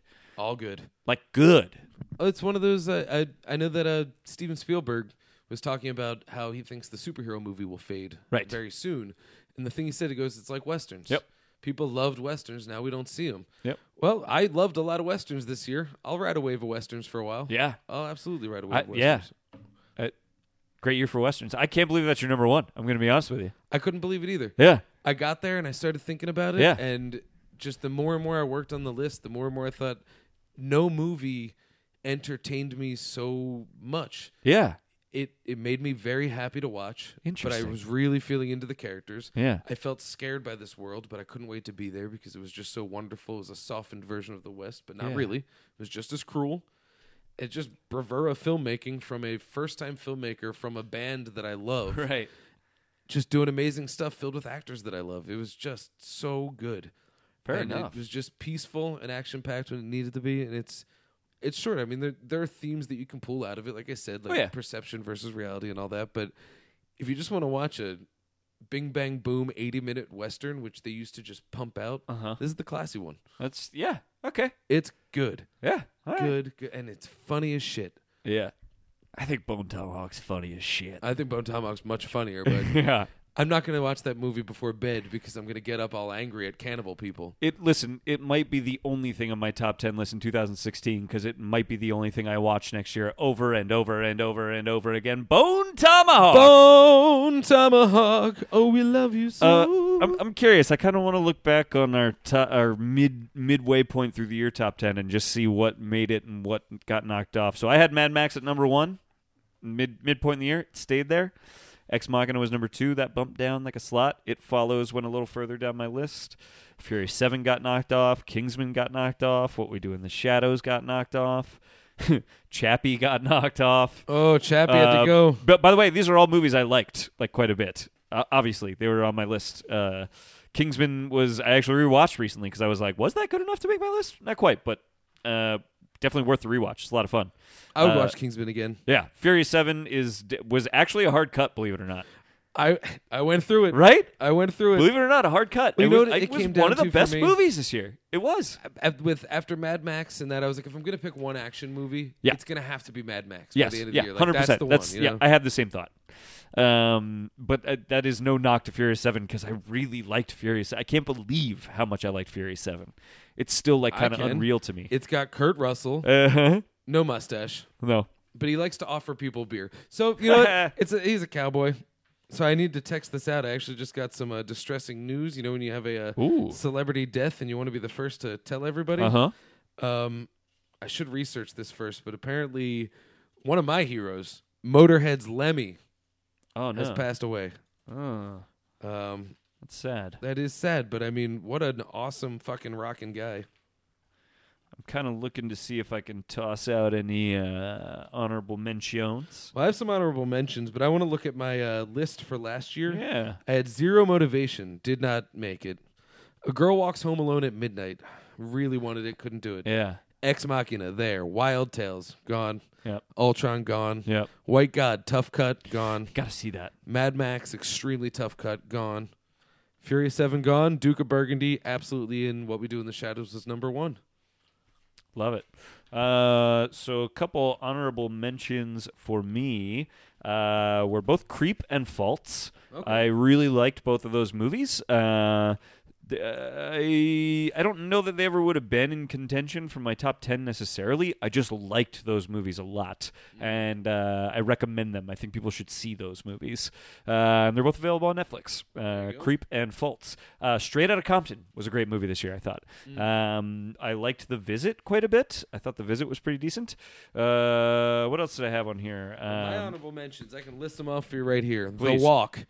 The Walk was an awesome, awesome theatrical experience, and it's a shame a lot of people missed it. Yeah. The Diary of a Teenage Girl. First-time filmmaker Marielle Heller adapting a graphic novel. Very I've heard that's great. I want to see that. Direct and funny look at, you know, like the coming-of-age teenage girl is always snarky in Juno. Yeah. This one's not. She's a teenage girl as you know, as has never been depicted in film before. It's cool. Yeah. And it's got very upsetting subject matter. Steve Jobs was a tough Steve cut for Jobs me, was actually. one here for me. That was a great script, really well-directed Spotlight, movie. big cut. Mission Impossible was actually kind of a hard cut for me. That was in contention. Just I thought it was like a really in a year when we had also a shitload of spy movies. That was a good one. That was one of the best. I 4 always beats 5 on that series for me. Fair enough. I had End of the Tour. Bridge of Spies made it to the very end. And it got cut. Interesting.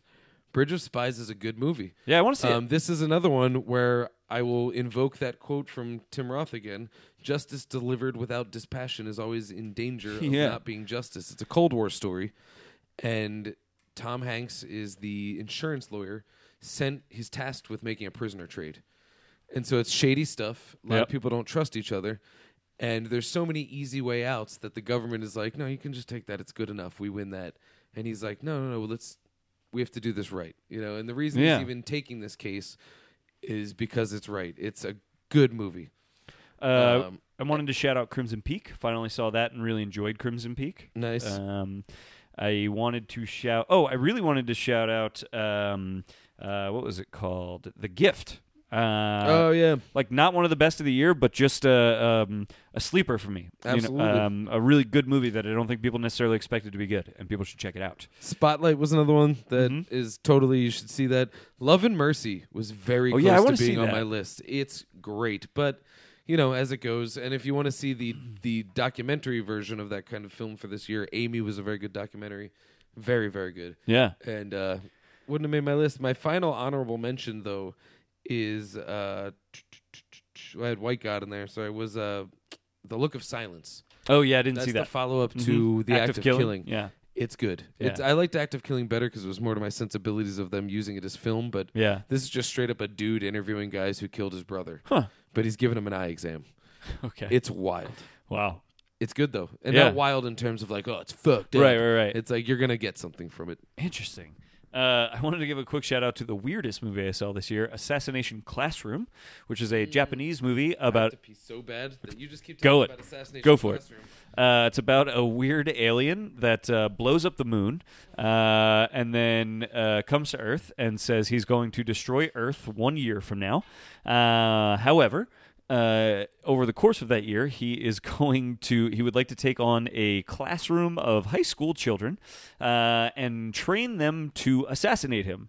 And if they can succeed in assassinating him before the end of the year, he will spare the Earth. It's very bizarre. It's a lot of fun. I enjoyed it quite a bit. Another honorable mention for me that I did want to bring up is technically a short film, the crowdfunded Kung Fury. I'm only bringing it up because of the how many did I see? About 60 movies this year, I think. 60 or 70 movies this year.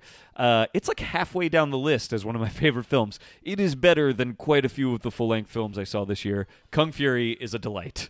I finished Assassination Classroom and said I want to bring up Kung Fury because at a half hour in length, of the 70 movies I saw this year, it's like halfway down the list. It's better than half of the full-length movies I saw this year. I enjoyed Kung Fury quite a bit. I got to tell you guys this. I was actually just introducing my girlfriend to this concept the other night. I have this weird thing that I do. I'm going to share it with the world right now. Every time I pee, I count. And I'm just constantly, like every time you pee, count how long it is. Okay. And try to remember your longest pee. Okay. And what's my yours currently? longest pee is 24 seconds. Okay. And it's been that forever. Literally just now, 25 seconds. Whoa! Hey! So I just broke my pee record. Woo! So, cha-ching, cha-ching. Truly the best of 2015. The best story of 2015. I mentioned it earlier, but Wild Tales and White God and A Girl Walks Home Alone at Night are all very big ones for me. I wanted to shout out Turbo Kid as just another weird movie from this year that I enjoyed. This is the big one that I wanted to get to. This was probably my hardest cut from the list. And I think part of the reason I cut it is because I really still don't know how to feel about this movie. But that's also kind of why I wanted it on my list. I kind of can't believe I like this movie because it's got some ideas in it that are so complicated to me that really make me feel a certain way. Can I guess? Yeah. Is it Knock Knock? It's Knock Knock. Yeah, that was a very big one for me too. I almost put that and The Green Inferno, and I was like, if I have to pick one, it'll be Knock Knock. Yeah. But then it just went out. I think I loved Knock Knock, and partially because it really makes me wrestle, not necessarily with my feelings regarding any of what's depicted in it. more like its opinion on some of those things. Like, I normally want to just like rail so hard against certain depictions of sexism and things like that. But I don't in this movie because it's not entirely clear to me that it's not just a commentary on those things. I think there's an argument that it could be. I think there's also an argument that it is playing into those things. The fact that I don't know makes me think it's one of the most fascinating fucking movies I've ever seen. I mean, it is a loose remake of an earlier film, from what I understand. Okay. But, you know, the shell of that movie has existed in many old Grindhouse movies. Yeah. That does exist. Oh, yeah. But this is another one where it's brought up in a way that you know, it's modernized in a way, and I think it uses our cultural understandings of how stuff like that works now as the point of horror. Yeah. Which is a really cool update. Yes. And this is another one that I would say to help open the door more to the Hateful Eight for you. Is here's a movie where there's no hero. No. Yeah. They lead you down the path that someone may be right or wrong, but by the end of it, everybody's really wrong in a really big way. Yes. And you're disgusted. Yes. But the takeaway that you're getting from watching these disgusting people is bigger than any one character, and he's the character. I think that's true. You know, and I feel that's how I feel about the Hateful Eight. And you know what really kind of sold me on the movie ultimately, and if you think about it, it's actually a lot of movies have trouble doing this. This movie sticks its landing in a big bad way. Oh yeah. The final punchline of the movie made me cackle wildly out loud. Yeah, and then feel sick. Yeah. it is the ultimate dismantling of the male fantasy, I think. Oh yeah. Oh, it's completely pulled apart. Yeah. And the final straw, I mean, it is him. Yeah. That was when I was like, okay, maybe this movie does know what it's doing, you know what I mean? Like I think it does have something to say and mostly on the right side of it, I think. But I can't stop thinking about that ending. I love it. It's so funny to me. I love it so much. Well, it's like your life is shit. Yeah. So now I'm going to kick you one more time. Yeah. That is like, but yeah, I don't want to say too much. Yeah, I know. I think you're you're absolutely right. And it's I found myself thinking about that all the time, mostly because the way it's set up, the way Keanu Reeves' life is, it's easy to insert yourself in it because it's a bit of a fantasy life. Yep. And so it's very easy to go along with him and go, oh, I would make that decision. And it's very funny and entertaining as he's getting into that decision. It continues to be funny and entertaining, but especially in that moment, as he's getting into it, it's always funny, it's always entertaining, and you do believe that his character is a certain way, and you do believe that you would behave the way you want him to behave. But he doesn't behave that way, Nope. and you wonder if you would. I don't know. I know. And it's like...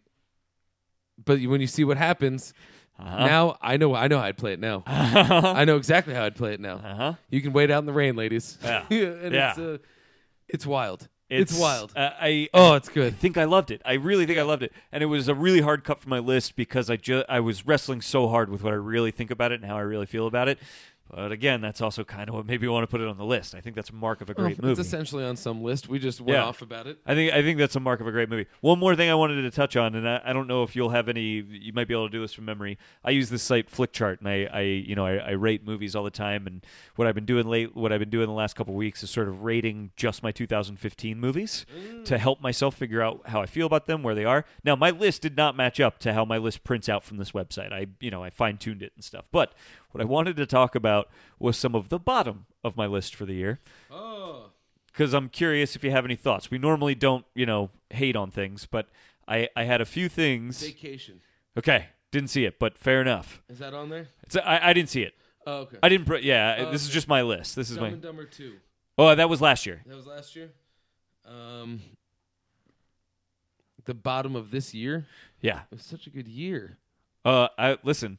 We saw one of them together. That's literally the bottom of my list, except that dumb movie Circle I watched on Netflix. That's the very bottom of my list. We watched it together. We went to see Focus together, baby, and holy shit, was that movie bad. Yeah, that was not a good movie. Really unfocused. Yeah. Terrible. Too focused. So focused that it forgot to give details. Yeah. It was just focused on It did Will use Smith's the word focus abs. about 100 times in the first 5 minutes. I gotta say, she was, 19? And Will Smith's, 50? Little gross. Little bit gross.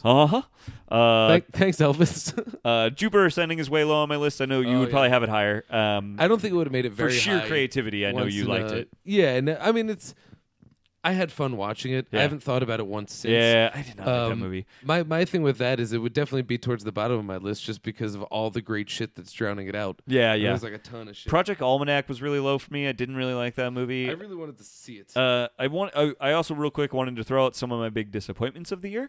I was excited for American Ultra. I didn't think that really held up to be much. I thought both Ant-Man and Avengers this year were rather disappointing for me. I didn't think Marvel had a great year. Inside Out, I was very disappointed by, but mostly I think that fell victim to hype. It was just like hype to me as this like incredible thing that I just did not think it was. I did not see Inside Out, and I really want to because I know it's one of those things, but I know I'm going to sound like a cold soul. Yeah, I don't generally give a shit about Pixar movies. that's fine. It's weird. Yeah. Every time I see them, I am over the moon for them. Yep. I love them. Yep. Monsters, Inc. is Yep. so good. The Incredibles is one of my favorite things. I know Inside Out is going to wash over me and take me there. I'll do you a favor But and you tell got you. to tie me down to watch it. I'll do you a favor and tell you I agree with you. I don't generally get that excited about Pixar movies. It just doesn't happen. They're cartoons, and it's not that I don't like cartoons, but they're definitely intended for children. It's not that they're bad; yeah. they're very good. It's not that they're not funny; they tend to be funny. And when I just reject as you said, children. when I do see them, I enjoy them. That's not really what I'm leaving my house to go to the theater for, though. Exactly. That's just what it and is. when I'm at home and it's like, oh, you have the option to watch this, I'm like, yeah, I'd rather watch Ghostbusters again. Yeah, It's exactly. just how it is for me. exactly. And I was just disappointed by it. Some other big disappointments for me this year were Sicario and The Revenant. Two, probably, if you asked me at the beginning of the year, two of the movies I was most excited for, and neither were bad. yeah. They just, I thought The Revenant was super heavy-handed and ultimately hollow because it was so heavy-handed.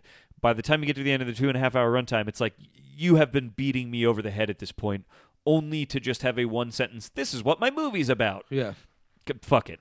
But But it was found beautiful. enjoyment in it. was beautiful. Every shot had a moment of how the shit did they do that? Yes. It was really good, but I mean, it's a complaint that I've lodged at past Inarritu movies. I thought Beautiful was a very good movie. Yeah. But I had no emotional connection. It's with hollow. it. And I wouldn't say hollow though. I mean, Yeah. like there's beats there. And Yeah. my what I'm so torn about The Revenant is, had they spent more time developing the characters, Mm-hmm.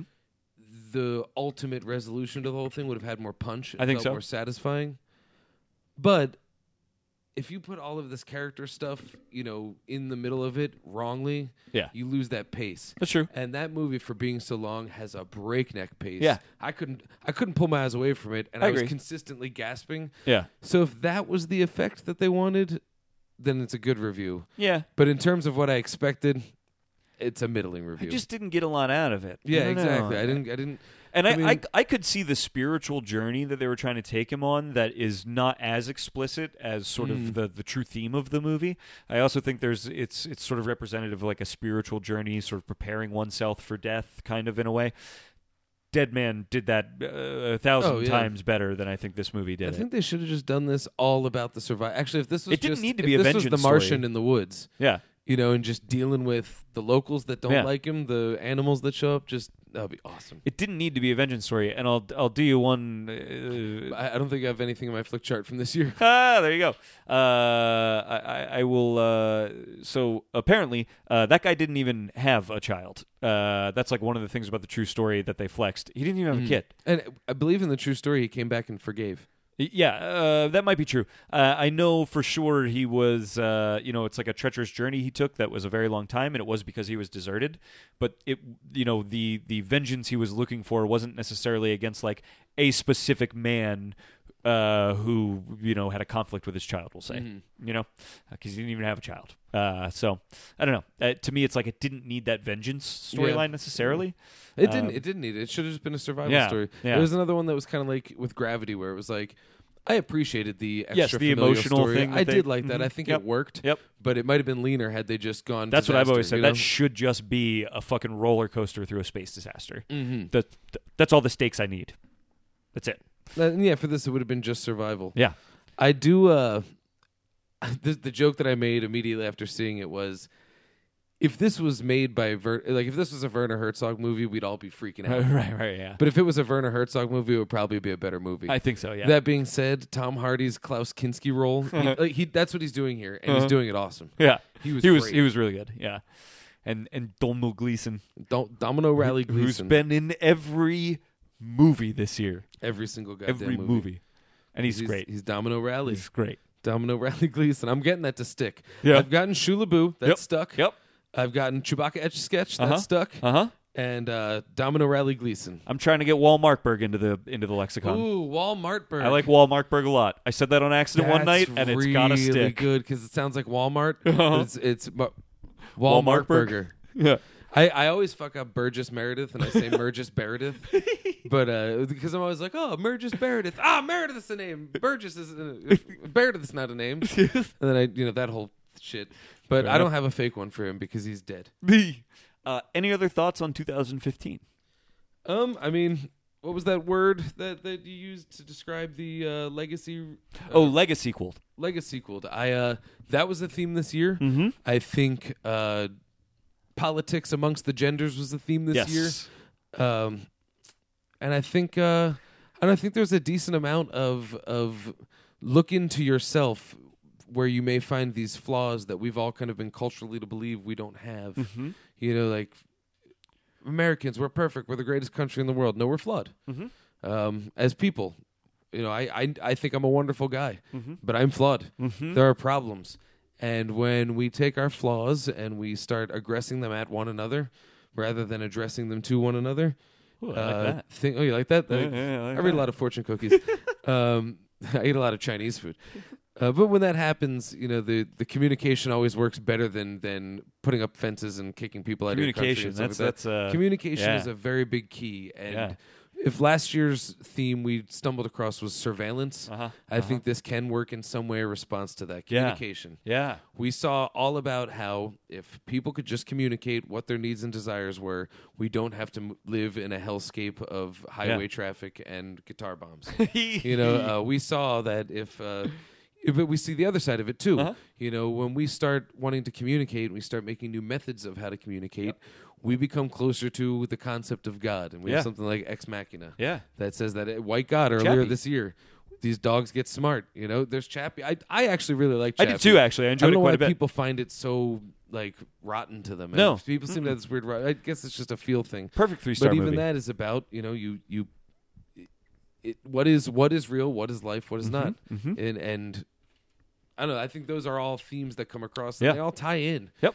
I think the biggest battle, hey, my wife said, take my wife, please. Yeah. Boys do this, girls do this. Yeah. All that style of humor just comes from the fact of we've all got our differences, we've all got our strengths and weaknesses, but we could just talk to each other rather than bitch at each other. Yeah. Communicate. Yeah, I like that. It's to me it was like the year of the leading lady. That's a big thing for me. Absolutely, and it's huge. Yep, it's wonderful. It's awesome to me. I think that the fact that there were so many movies on my list this year that are about women and feature great parts for women and leading ladies, and the fact that listen, I certainly I guess I'm a feminist in some way. I guess if you were to listen to me on this show and the way I talk about women and defend them, but. I'm not watching romantic it's not like stories about women are quote unquote for me. Like Carol is like a thing where I was like, I don't know if I want to see that movie. I don't care about that. I'm sure if I saw it I would love it. The fact that I love these movies about women, I don't necessarily relate to that.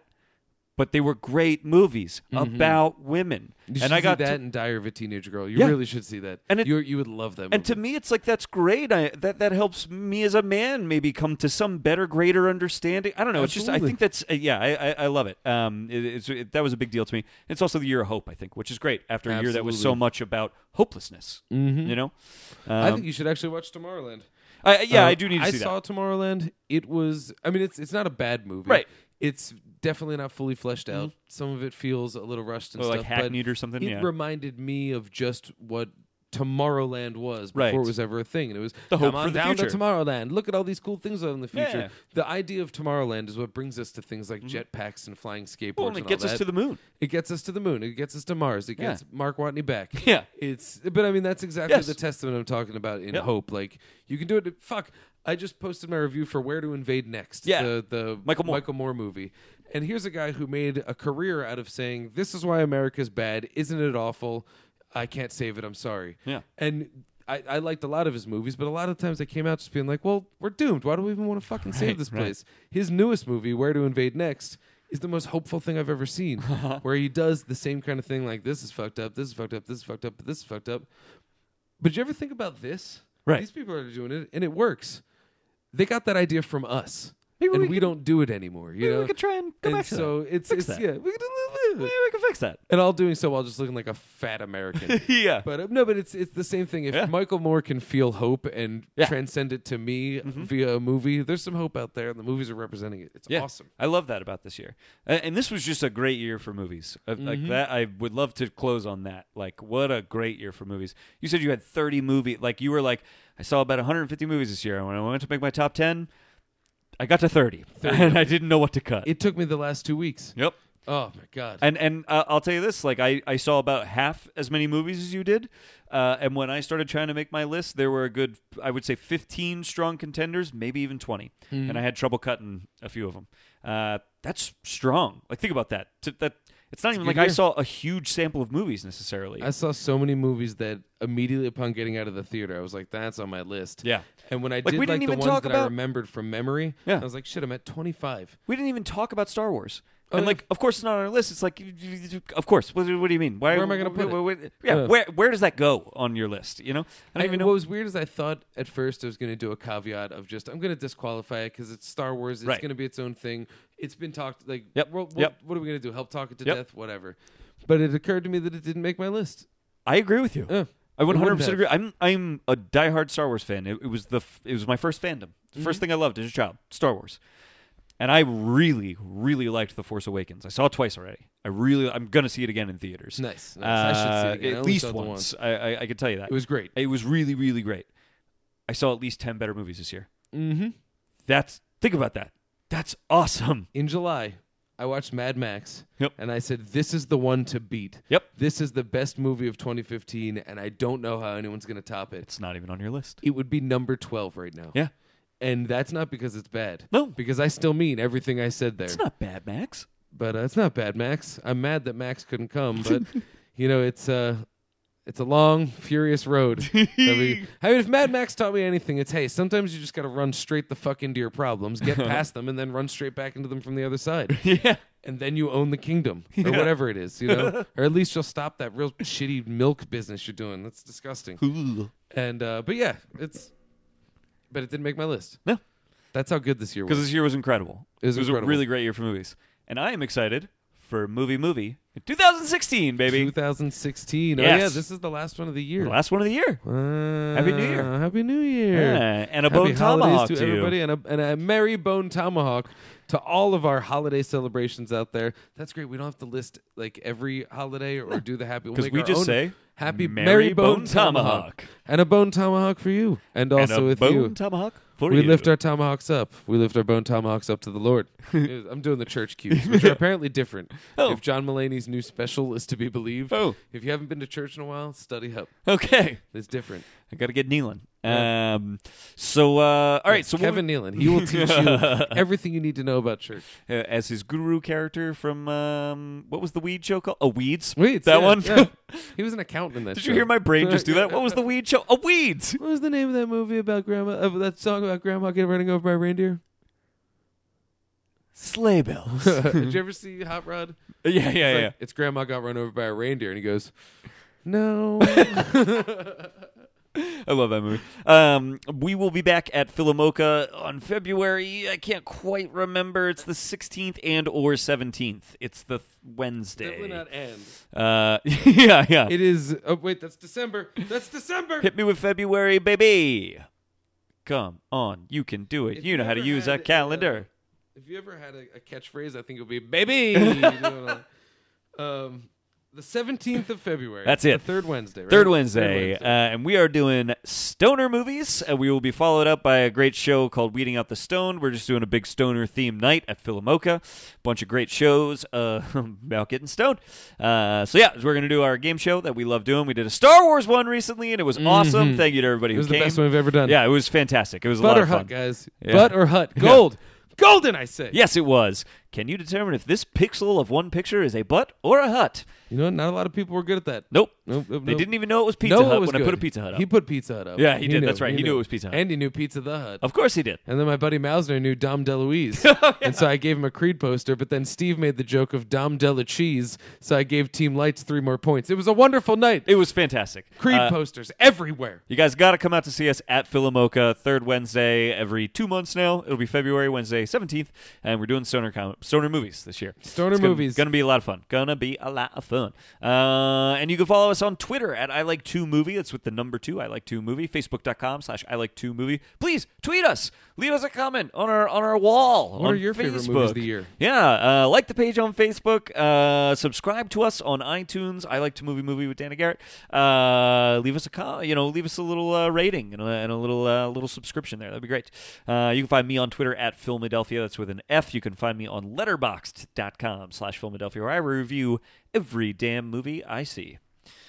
Dan, where you at? I am available most days and evenings for your movie reading about entertainment at a variety of different social media outlets. Have you heard of Twitter? Well, I'm on it, so you better get on it yourself. All the kids is using it.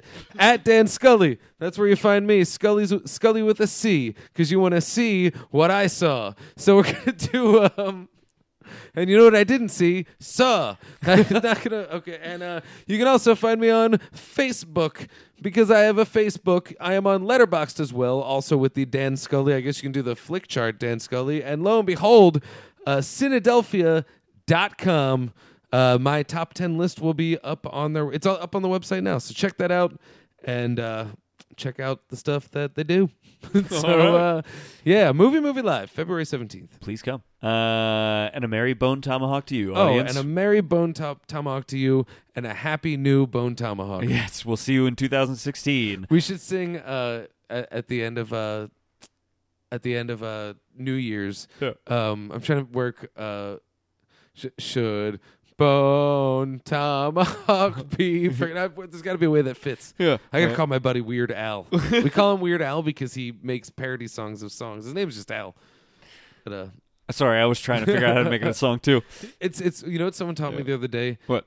Someone posted this on Twitter, and now I can't unhear it. And I'm gonna say it to you once now, and then you're gonna think about it next Christmas. Okay. Because it'll stick forever. Yeah. They suggested that we start singing "Deck the Halls" like this. Ready? Deck the halls with boughs of holly. 9/11 was an inside job. 'Tis the season to be jolly. 9/11 was an inside job. It fits so perfectly that anytime it came up at Christmas, I was like, 9/11 was crazy, right? Hey, we'll never forget now. Never forget. Never forget. How many times have we made that joke on this podcast this year, do you think? I forget. All right. My name is Garrett Smith, and I like to movie. My name is Dan Scully, and I like to movie. And we all know that you like to movie Because we we like to movie. Bone Tomahawk 2016. Oh, Bone Tomahawk. Bone fucking Tomahawk!